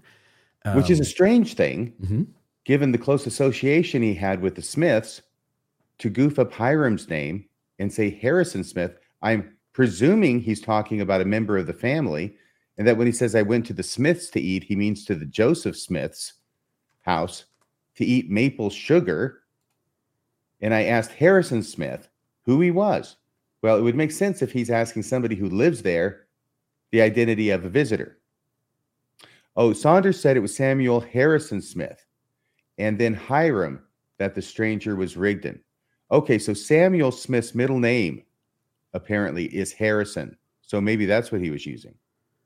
Yeah, it probably does. Samuel Smith. Yeah, Mormonism does this thing with middle names. And so S. Harrison Smith is brother Samuel of Joseph's sibling, who also, again, tied very much to the Restoration, dies shortly after the martyrdom of Joseph and Hiram, impossible due to a poisoning that you covered in Apostolic Coup d'etat. Yes, under somewhat mysterious circumstances. Yes. All right, so there's that one. Do you want to read? I think this is the second one. Nope, that's the one we just read. So would you mind reading this one? Okay, the whole thing or just down? I was met at the door by Harrison Smith, Joe's brother. So I'm guessing this is Samuel. I don't know why they're calling him Harrison. Maybe Samuel didn't like his first name and he wanted to go by his middle name. That happens. I was met at the door by Harrison Smith. By the way, I was born 1811. I'm now 76 years of age. Yeah. So this is not from the Mormonism Unveiled. No, I don't think so. These are late gatherings of evidence. Yep. No, he would have been 22 or 23 when that book came out. Yeah. Okay, that in March of 1827, on or about the 15th of said month, because you know something? I remember this stuff. I went to the home of Joseph Smith for the purpose of getting some maple sugar to eat. Is this the same one? Yep. That when I arrived at the house of said Joseph Smith, I was met at the door by Harrison Smith, Joe's brother. That at a distance of 10 or 12 rods from the house, there were 5 men that were engaged in talking, 4 of whom I knew. The 5th one was better dressed than the rest of those whom I was acquainted with. I inquired of Harrison Smith who the stranger was. He informed me his name was Sidney Rigdon, with whom I afterwards became acquainted with, and found to be Sidney Rigdon. This was in March AD 1827, the second spring after the death of my father. I was frequently at the house of Joseph Smith from 1827 to 1830, trying to get those damn golden plates that he stole from us. That in the summer of 1830, I heard Sidney Rigdon preach a sermon on Mormonism. Yeah. That's weird. Why would he hear Sidney Rigdon preaching a sermon in 1830 if the entire ruse was supposed to be that Sidney Rigdon didn't know anything about the Book of Mormon until December of 1830, or at least, wait a second. He gets converted, but I think that's like in November. October, November of 1830. It's not in the summer of 1830. It's unclear to me why Lorenzo Saunders is saying at the ripe old age of, how old is he? 77? Do you remember that? I don't know the age. 76 years right there. It's right up there. So 76 years, and now he's remembering Sidney Rigdon preach a sermon on Mormonism in 1830. I don't think that makes sense to anybody's theory. The only thing I can come up with is he's speaking about after he became acquainted with Mormonism, he right away is already preaching a sermon. So that in the summer of 1830, but that doesn't make sense because, like you say, he doesn't convert until November. So maybe he's off by a year and it's 1831. But I think what he's saying, though, is that when I heard Rigdon or saw Rigdon preach a sermon, I connected the dots, and that's the guy I remember that was the stranger that they told me was Sidney Rigdon. That's the guy that got me. That's the guy. All right, we are at 8 o'clock. I'm going to try to just tie up this section, and then we'll pick up next week. Lorenzo Saunders, a Smith family friend. This is another interview, same guy. Did you ever see Sidney Rigdon in the neighborhood where you lived previous to 1830? When I got to the house, Harrison Smith told me the same story, but he's recounting it to someone else. So I simply want to note there's nothing new here. Except now he's going to go over for supper. Yeah, the story may be a little different, but unless he has regularly for his supper maple sugar, maybe pancakes for everyone. Okay, so now he's having supper, maple sugar in the other one, and the other statement's only given about 3 or 4 years apart from this statement, I believe. Yeah. Okay, I'm going to skip past this. Oh, sorry. Was there something else in there you wanted to cover? No, not necessarily. It's essentially the same thing. There's no reason to spend any extra time on that. Okay. R.W. Alderman, February 1852. I was snowbound in a hotel in Mentor, Ohio all day. Martin Harris was there. In conversation, told me he saw Joe Smith translate the Book of Mormon with his peepstone in his hat. By the way, that part makes sense, right? Oliver Cowdery, who had been a school teacher, wrote it down. That makes sense too, right? Sidney Rigdon, a renegade preacher, was let in during the translation. Rigdon had stolen a manuscript from the printing office in Pittsburgh, Pennsylvania, which Spalding, who had written it in the early part of the century, had left there to be printed.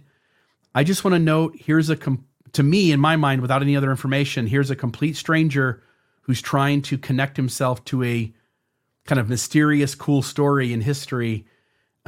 This wouldn't be the first time somebody said they interacted with someone when they never did. In fact, one of the running jokes in my family is that a Cleveland Indians pitcher, I can't remember his name, but he threw a no-hitter back in the 1980s. And to this day, there's like 150,000 people who have claimed to be at that game, but the stadium only held like 48,000 people or something. And so not everyone who claims to have been there could have been there. And this guy seems to be making a suggestion like, hey, I was at a hotel and Martin Harris was there, and here's what Martin told me. Well, a lot of context is needed before you would go to believe that story. You'd need to know why Martin chose this guy to tell all of this to. A complete stranger, by the way. Yeah. Just snowed in Minter, Ohio, in a motel or a hotel all day. You'd need to substantiate that. Snowed in too. Yep. Without being substantiated, this would be essentially meaningless to me. And then Abel Chase, this one is interesting, brother of Willard and Sally Chase. He says, I was a youth at the time from 12 to 13 years old, having been born January 19th, 1814 at Palmyra, New York. During some of my visits at the Smiths, I saw a stranger who they said was Mr. Rigdon. He was at Smith several times, and it was in the year of 1827 when I first saw him there, as near as I can recollect. It seems to me, because there's Abel, and then there's Lorenzo Saunders, and then as Dan's pointing out, there's another person or two in Palmyra who's also saying this. It feels a little bit to me like these four guys get together at the pub on the weekends, and they all sort of have told this story so much that they now all sort of have the same story to tell, if that makes sense. Yes, or they all have incredible memories very late in life. This one was published in 1879, and they all remember the same thing. Yeah. Because it's true, right? Right. Maybe. There's a lot of reason to question it. I'm just saying maybe. Yeah. I think this is a great place to stop, because from here forward, we will get into some of the scriptures. This was some of the things that I think are really important. You brought these to my attention, and I want to give these sort of their due time to talk about. But this is where in Mormon scripture, the voice of the Lord seems to be doing some things that lend, at least at first sight, seem to lend some credibility to the Spalding Rigdon theory. And we'll go into those next week. I need a second to put the call-in studio into place if we want to take phone calls tonight. It won't take me long. But your thoughts so far, what are you thinking as you were going through the slides and preparing and doing your own research? What were some of your feelings about what's been presented thus far and the weight that it has in terms of how you're swayed? Well, I will tell you that I did not know about a lot of this information, or if I did, I had forgotten it. I think I read that book that you had up on a slide earlier, the one about that came out in the 70s, the one with Cowdery and Davis, I think it was. Yeah, they had a different cover at the time, but I read that. I bought it at the local Christian bookstore. I looked around to make sure no Mormons were watching me go inside. But I got this book and I read it. This was shortly after I got baptized, so this would have been probably late 78 or 79 sometime. It was before my mission. And I read through this and I remembered only a very few things. The one thing I remembered was that some of the witnesses claimed to remember the name Nephi or Moroni. In other words, that they're saying that the manuscript that they had read by Spalding had those names in common with the Book of Mormon. I put that on my shelf. I went on my mission. I'm reading Articles of Faith. There's a wonderful footnote in there about the discovery of this manuscript in Honolulu, Hawaii, and how it bears no resemblance whatsoever to the Book of Mormon. So I thought, well, that's over. That's done. Case closed. And I don't have to worry about this anymore. So whereas I've looked at and studied a lot of things relating to Mormonism since then, this is not one of them. And I've also relied on the fact that notable scholars such as Dan Vogel do not accept this as likely or really, I don't want to put words in his mouth. Possible, anything's possible, but it's not plausible, I think. So when Dan Vogel says something like that, and other scholars say things like that, I have to pay attention, and that was good enough for me. So when I went through these slides that you had researched and put together, I was surprised at the amount of evidence that there is in favor of this theory. And the best I can say, I'm not convinced at this point. I'm not persuaded about the Solomon Spalding theory at this point, but I also think that it's not something that can just be laughed off. Yeah, and I feel very much the same way. By the way, folks, if you want to call in, 662-667-6667. There was a lot more evidence than I expected. I knew there were these 8 witnesses from the Hurlbut affidavits. I knew that there was some conversation in the Rigdon family about his connection. We'll share that in the next show when we cover the finishing part of this presentation. But I knew that there was someone in the Rigdon family who had said something about dad or grandpa being connected to it.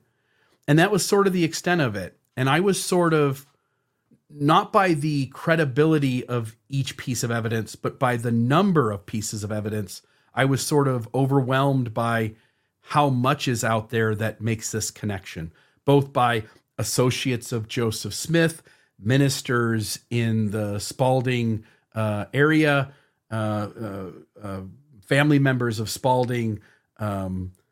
It's not just one line of people. It's not just Hurlbut and some affidavits. It's multifaceted. It's in multiple directions, and it's just more witnesses than I had anticipated I would have to sort of sort through. And like you, I probably at times am a little more leaning towards it than I think you're describing, but I'm not convinced. But I find it really interesting. And I find that some of these sources, like the post office stuff, Rigdon's saying I wasn't there. And yet when he says he's not there, there's a piece of mail waiting for him on more than one occasion. That strikes me as like, we shouldn't just discard it entirely. Let's delve through it. And so next week we will show you the second half of this information, and we'll sort of share if our views update at all after we get through that portion. And I'm really excited because we'll start off next week talking about LDS scriptures and how they connect to the Rigdon Spalding theory. Anything else from you, my friend? I was also going to say that when you get to the story, there's conflicting stories about the printing press in Pittsburgh, the printing office. Either Sidney Rigdon was there at some point, or he was never there at any point. And Sidney Rigdon says, I was never there. At least that's how I take his statement, that I was never there. I never heard of this guy, Patterson. Nope. Blanket denial, total alibi defense. But then you've got that lady who was the daughter of one postmaster in Pittsburgh and then married the second postmaster or the next postmaster or a subsequent postmaster in Pittsburgh. And she says, well, wait, is she about the post office though? She's about the post office, isn't she? Yeah. But there are other people who say that he was there at the printing office as well. Yeah. Well, they both can't be true. Right. Either he was there during the time period, as some people recollect, or he was not there, as Sidney Rigdon claimed. So that's an interesting issue because there's a direct contradiction there. Another little side tangent. As I delved into all of this, I was constantly reminded of the conversations that we had regarding Joseph Smith's polygamy. And I'm going blank for a moment, but what's the lady's name with 132 problems? Oh, I never speak that name. Okay. Can you get, okay. Well, then I'm sort of stuck because I want to use it. What is it, Maven? What is the name? Michelle Stone. Thank you. Yeah.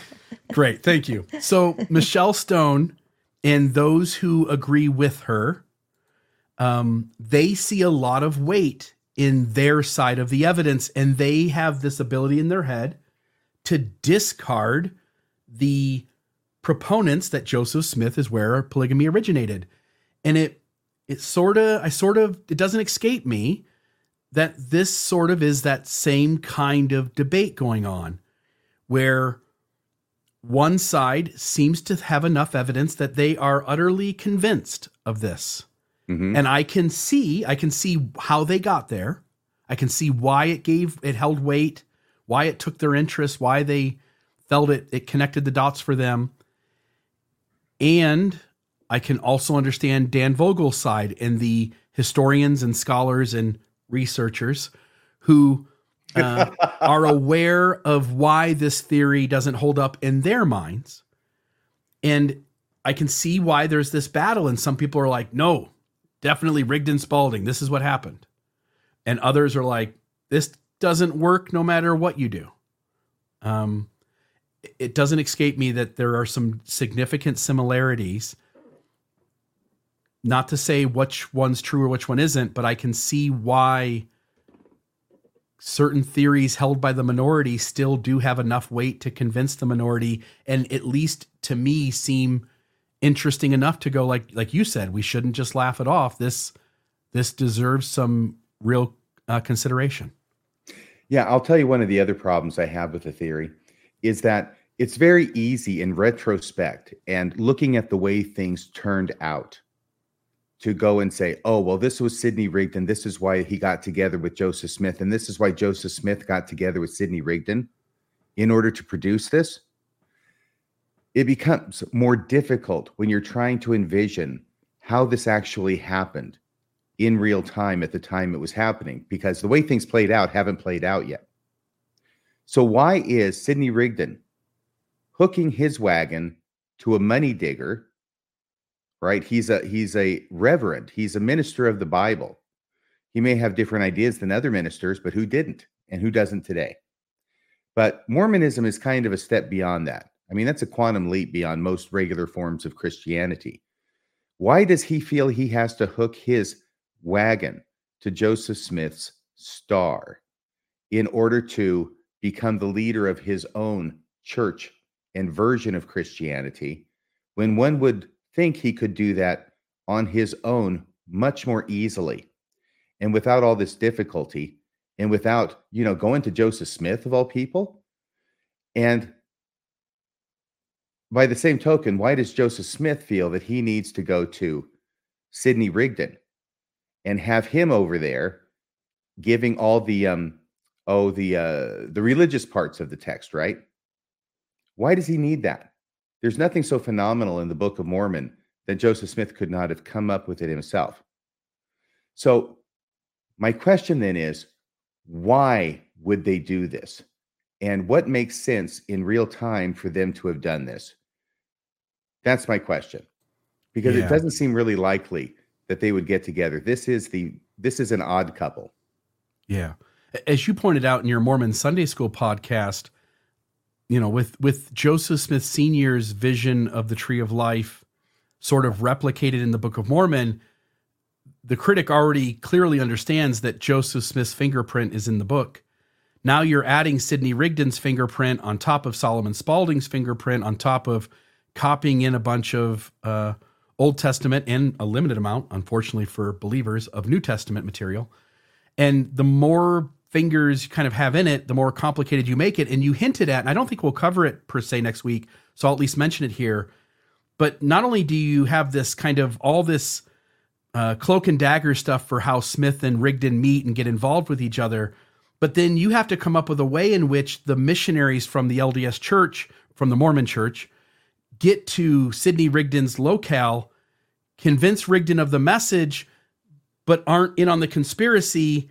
But Joseph needs them to meet Sidney in order to bring him back here so that they can finally really implement this in real time and go public with their connection to each other. And so you need Parley Pratt to be in on it, or you need to add some more conspiracy and have Rigdon telling Joseph, just get them here. I'll figure out how to bump into them and get the conversation started. And now you're complicating the story even more.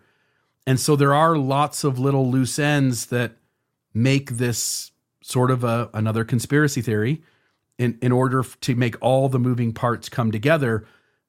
That said, I'll simply, before we go to phone calls, say there's enough in this that I intentionally felt myself need to slow down and really take seriously every piece of evidence rather than wanting to dismiss it out of hand.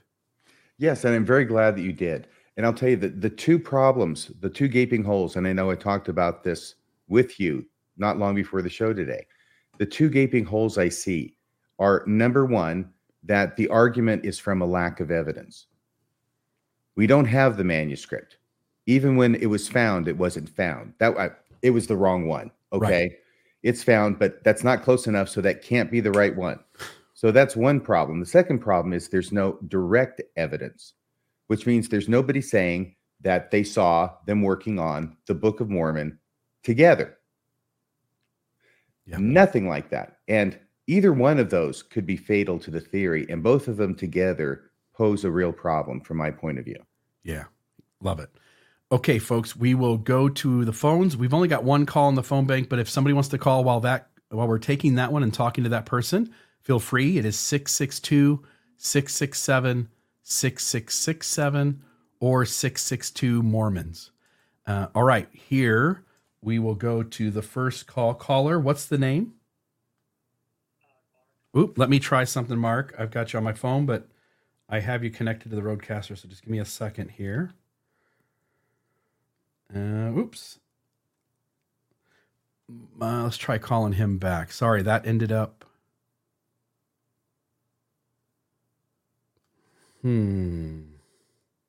Sorry about that, Mark. I'm not sure what happened. Something happened here. Give me a moment. This is the things you don't want in a live show, is when things just sort of go haywire. My phone hung up the host call, but I think he's still in the call here. So I just got to try to drop. Let's try that. And I've got to reinitiate the host call, but that shouldn't take but a moment. Sorry about this, folks. This is what happens in live programming. So Aaron Smith is asking, could Joseph have been exposed to the Spalding manuscript and it just became one more thing in his environment that he drew from to create the Book of Mormon? The answer to that is yes, because it deals in possibilities. However, he didn't have to be exposed to the Spalding manuscript, at least the one that was found, because View of the Hebrews and tons of other books were being written at the time, which were considered to be scholarly treatises, not just romance novels, i.e. a fictional adventure novel, but scholarly treatises like A View of the Hebrews, which was very well received and which had been published, yes, a number of different times, and I think probably made a tidy sum for its author. However, this is something that was in the air. You didn't even have to read a book to know that this was the general outline of the origin story of the Native Americans. And you could take it from there, and Joseph Smith may have done just that. He didn't actually have to read something to get that idea, although he may have. Yeah. Thank you, RFM, for doing that. All right, caller, what's the name? Clark. Go ahead, my friend. You're on Mormonism Live. Yeah. Hi. So I've listened to you guys the longest, and I really like your research, but I have to disagree with you guys on Joseph being a polygamist. And I'm willing to debate you guys on your show live. Okay. So, I'm sorry. I'll just hold on to my tongue, and you take this one, Bill. All right, Clark. Why don't you reach out to me after the show's over? But I don't even know who you are, or what's your last name, or what's your standing, and it would be sort of. Clark. It's Mark. Clark Abood. Mark. No, Clark Abood. Is it Clark or Mark? Yeah, Clark. Clark. It is Clark. Is your last name Kent, and do you wear eyeglasses? Yes. Yeah. So have you published anything on the subject? Yes, I published a document on who killed Joseph Smith, and we talked on the phone previously, and I like to debate on polygamy. I used to believe Joseph was a polygamist, and I don't anymore. I think I know you, don't I? Yes. We've communicated at least. Yeah. Yeah. Well, I'll let Bill take it because I don't consider myself an expert on the subject. Yeah. I am a quasi expert on one tiny slice of the subject, which I think is probably pretty determinative of the issue. I'm talking about the Nauvoo expositor affidavits, but I don't know, Bill. And I like to, Clark, hold on though, Clark. I like to cut it. Okay. Yeah, hold on. I hear you, but what RFM is saying is, yes, I'm not an expert in the area either. I know a thing or two about the land deeds as I researched them. So we could debate you on a thing or two, but I don't know that this will make a lot of sense. Again, I'm not trying to avoid you. I'm happy to have these conversations, but it seems like trying to field this call at the end of a show regarding a different topic isn't the right place.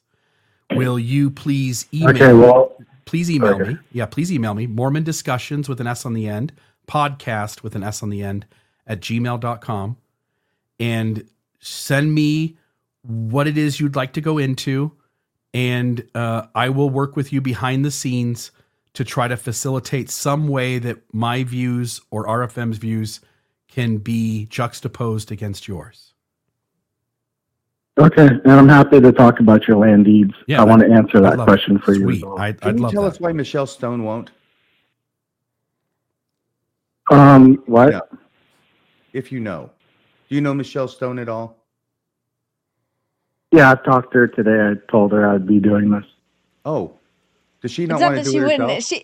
She's done like 5 episodes now, I think, on the land deeds. So we're hoping if you want to come on and talk about that, if you can synthesize what the best of that is that really goes there. But I think the issue was that we never really got around to was sharing again beforehand, before the show, actually having answers to these questions, because I think it could be for both sides, but I know for our side for sure, just kind of feels like any time we tried to ask a direct question, we never got a direct answer in the multiple email chains that we went through. They never were presenting, so it just stayed nebulous the whole time. They weren't willing to do what we did, which was to provide what our arguments are. So I think at the very bare minimum, you would need to email Bill and show that you can do that.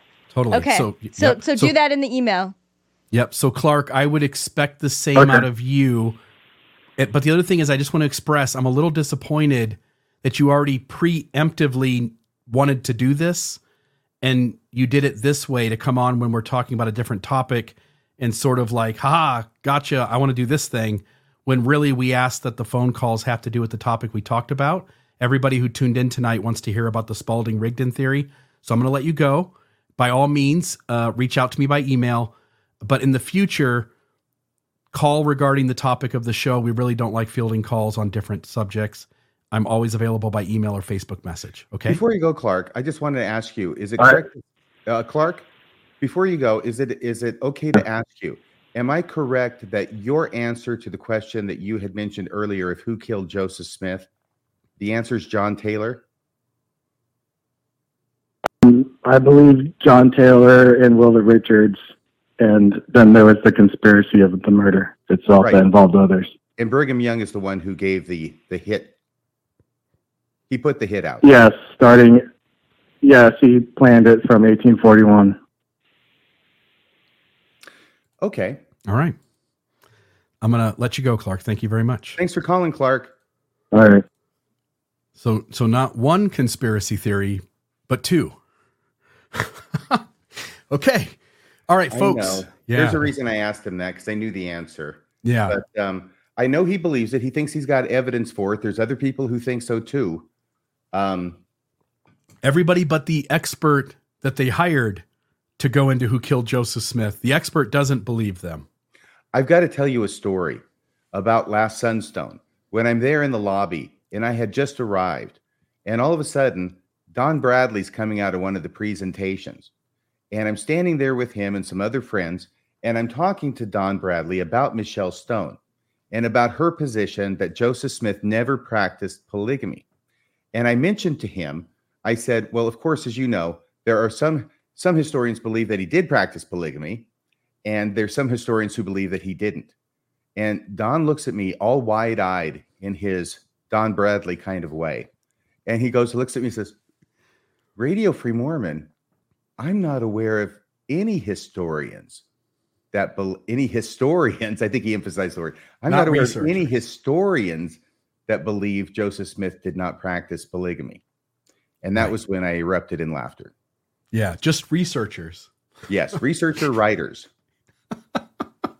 Not archaeologists or scientists. Yeah. Nope. Okay. Let's go to the next caller. Caller, what's the name? My name is Bob Hossey. Bob, how are you doing tonight? Bob, I'm real good. Good. Yeah, what I wanted to share. Yeah, what I wanted to share. I've always been fascinated by Mormonism. I am not a Mormon or ex-Mormon, or I'd say for the last 15 years or so. One of the things that I was kind of surprised by was that I just the day before yesterday, I saw a 2-year-old video that you and a bunch of other guys did, and you were talking about what is the origin, and you were very dismissive of the Rigdon theory. I came in very late, so I've just caught the tail end and your first caller. So I just wanted to say that I think you guys are on the right track in being open to this theory.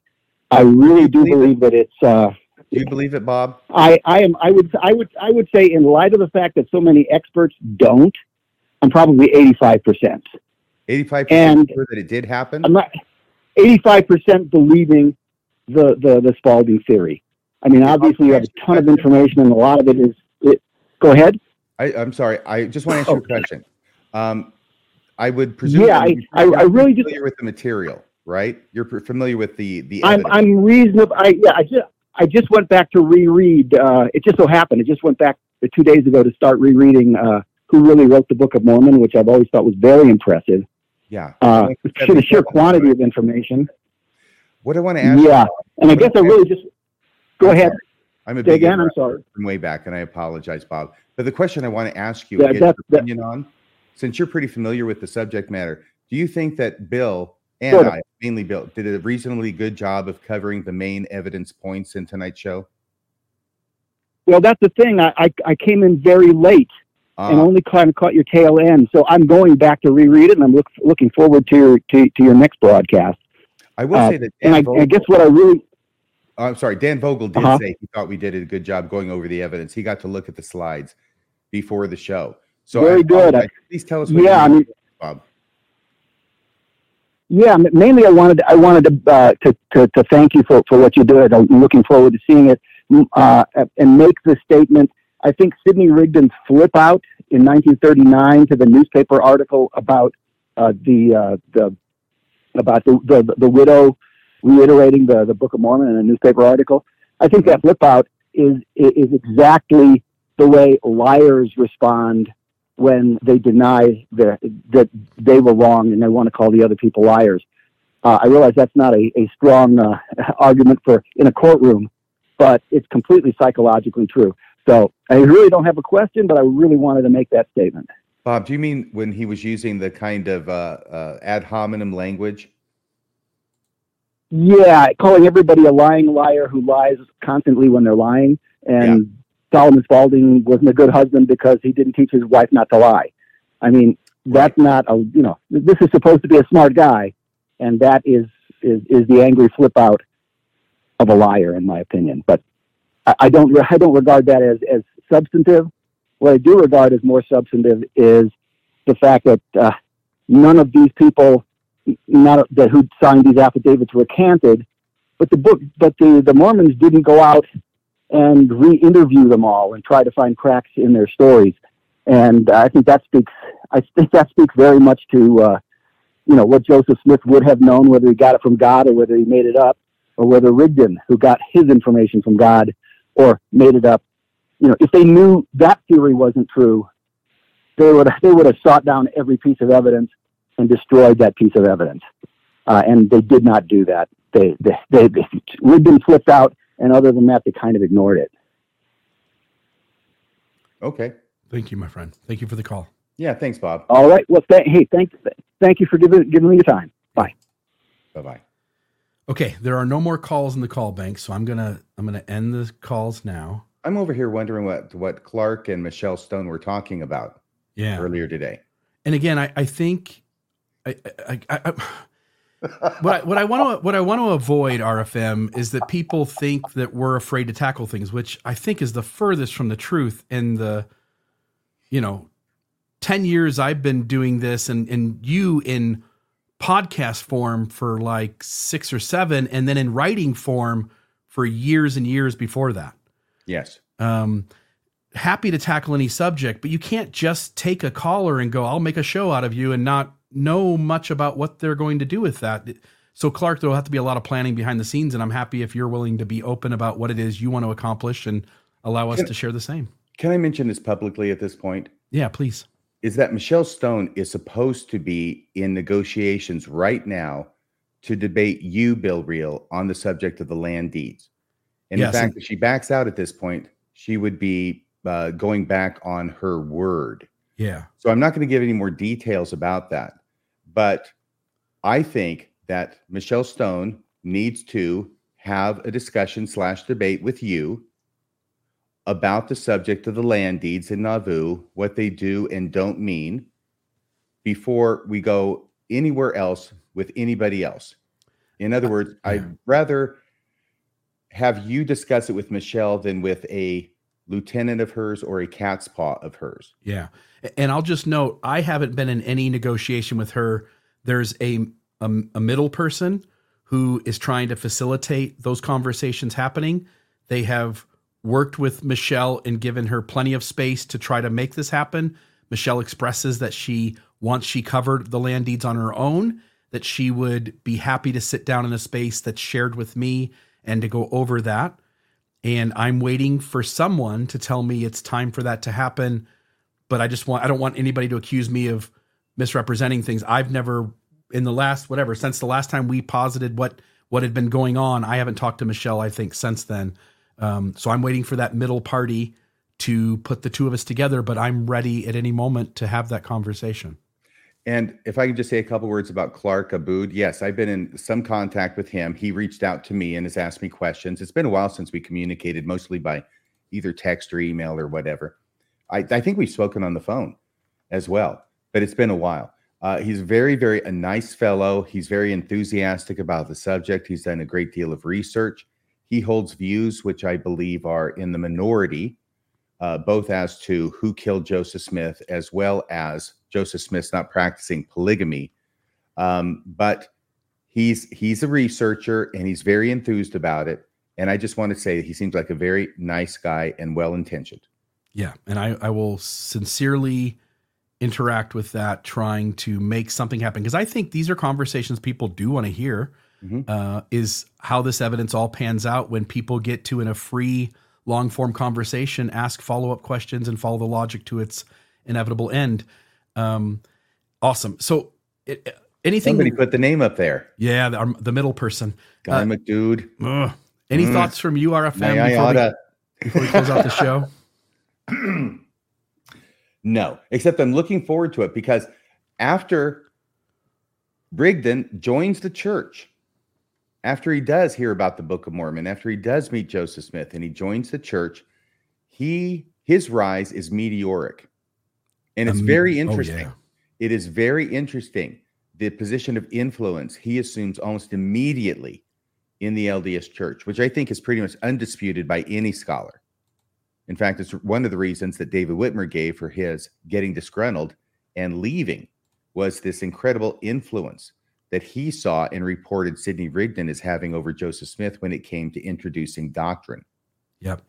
So next Wednesday, 6:20 p.m., if the lizard people don't stop us before then.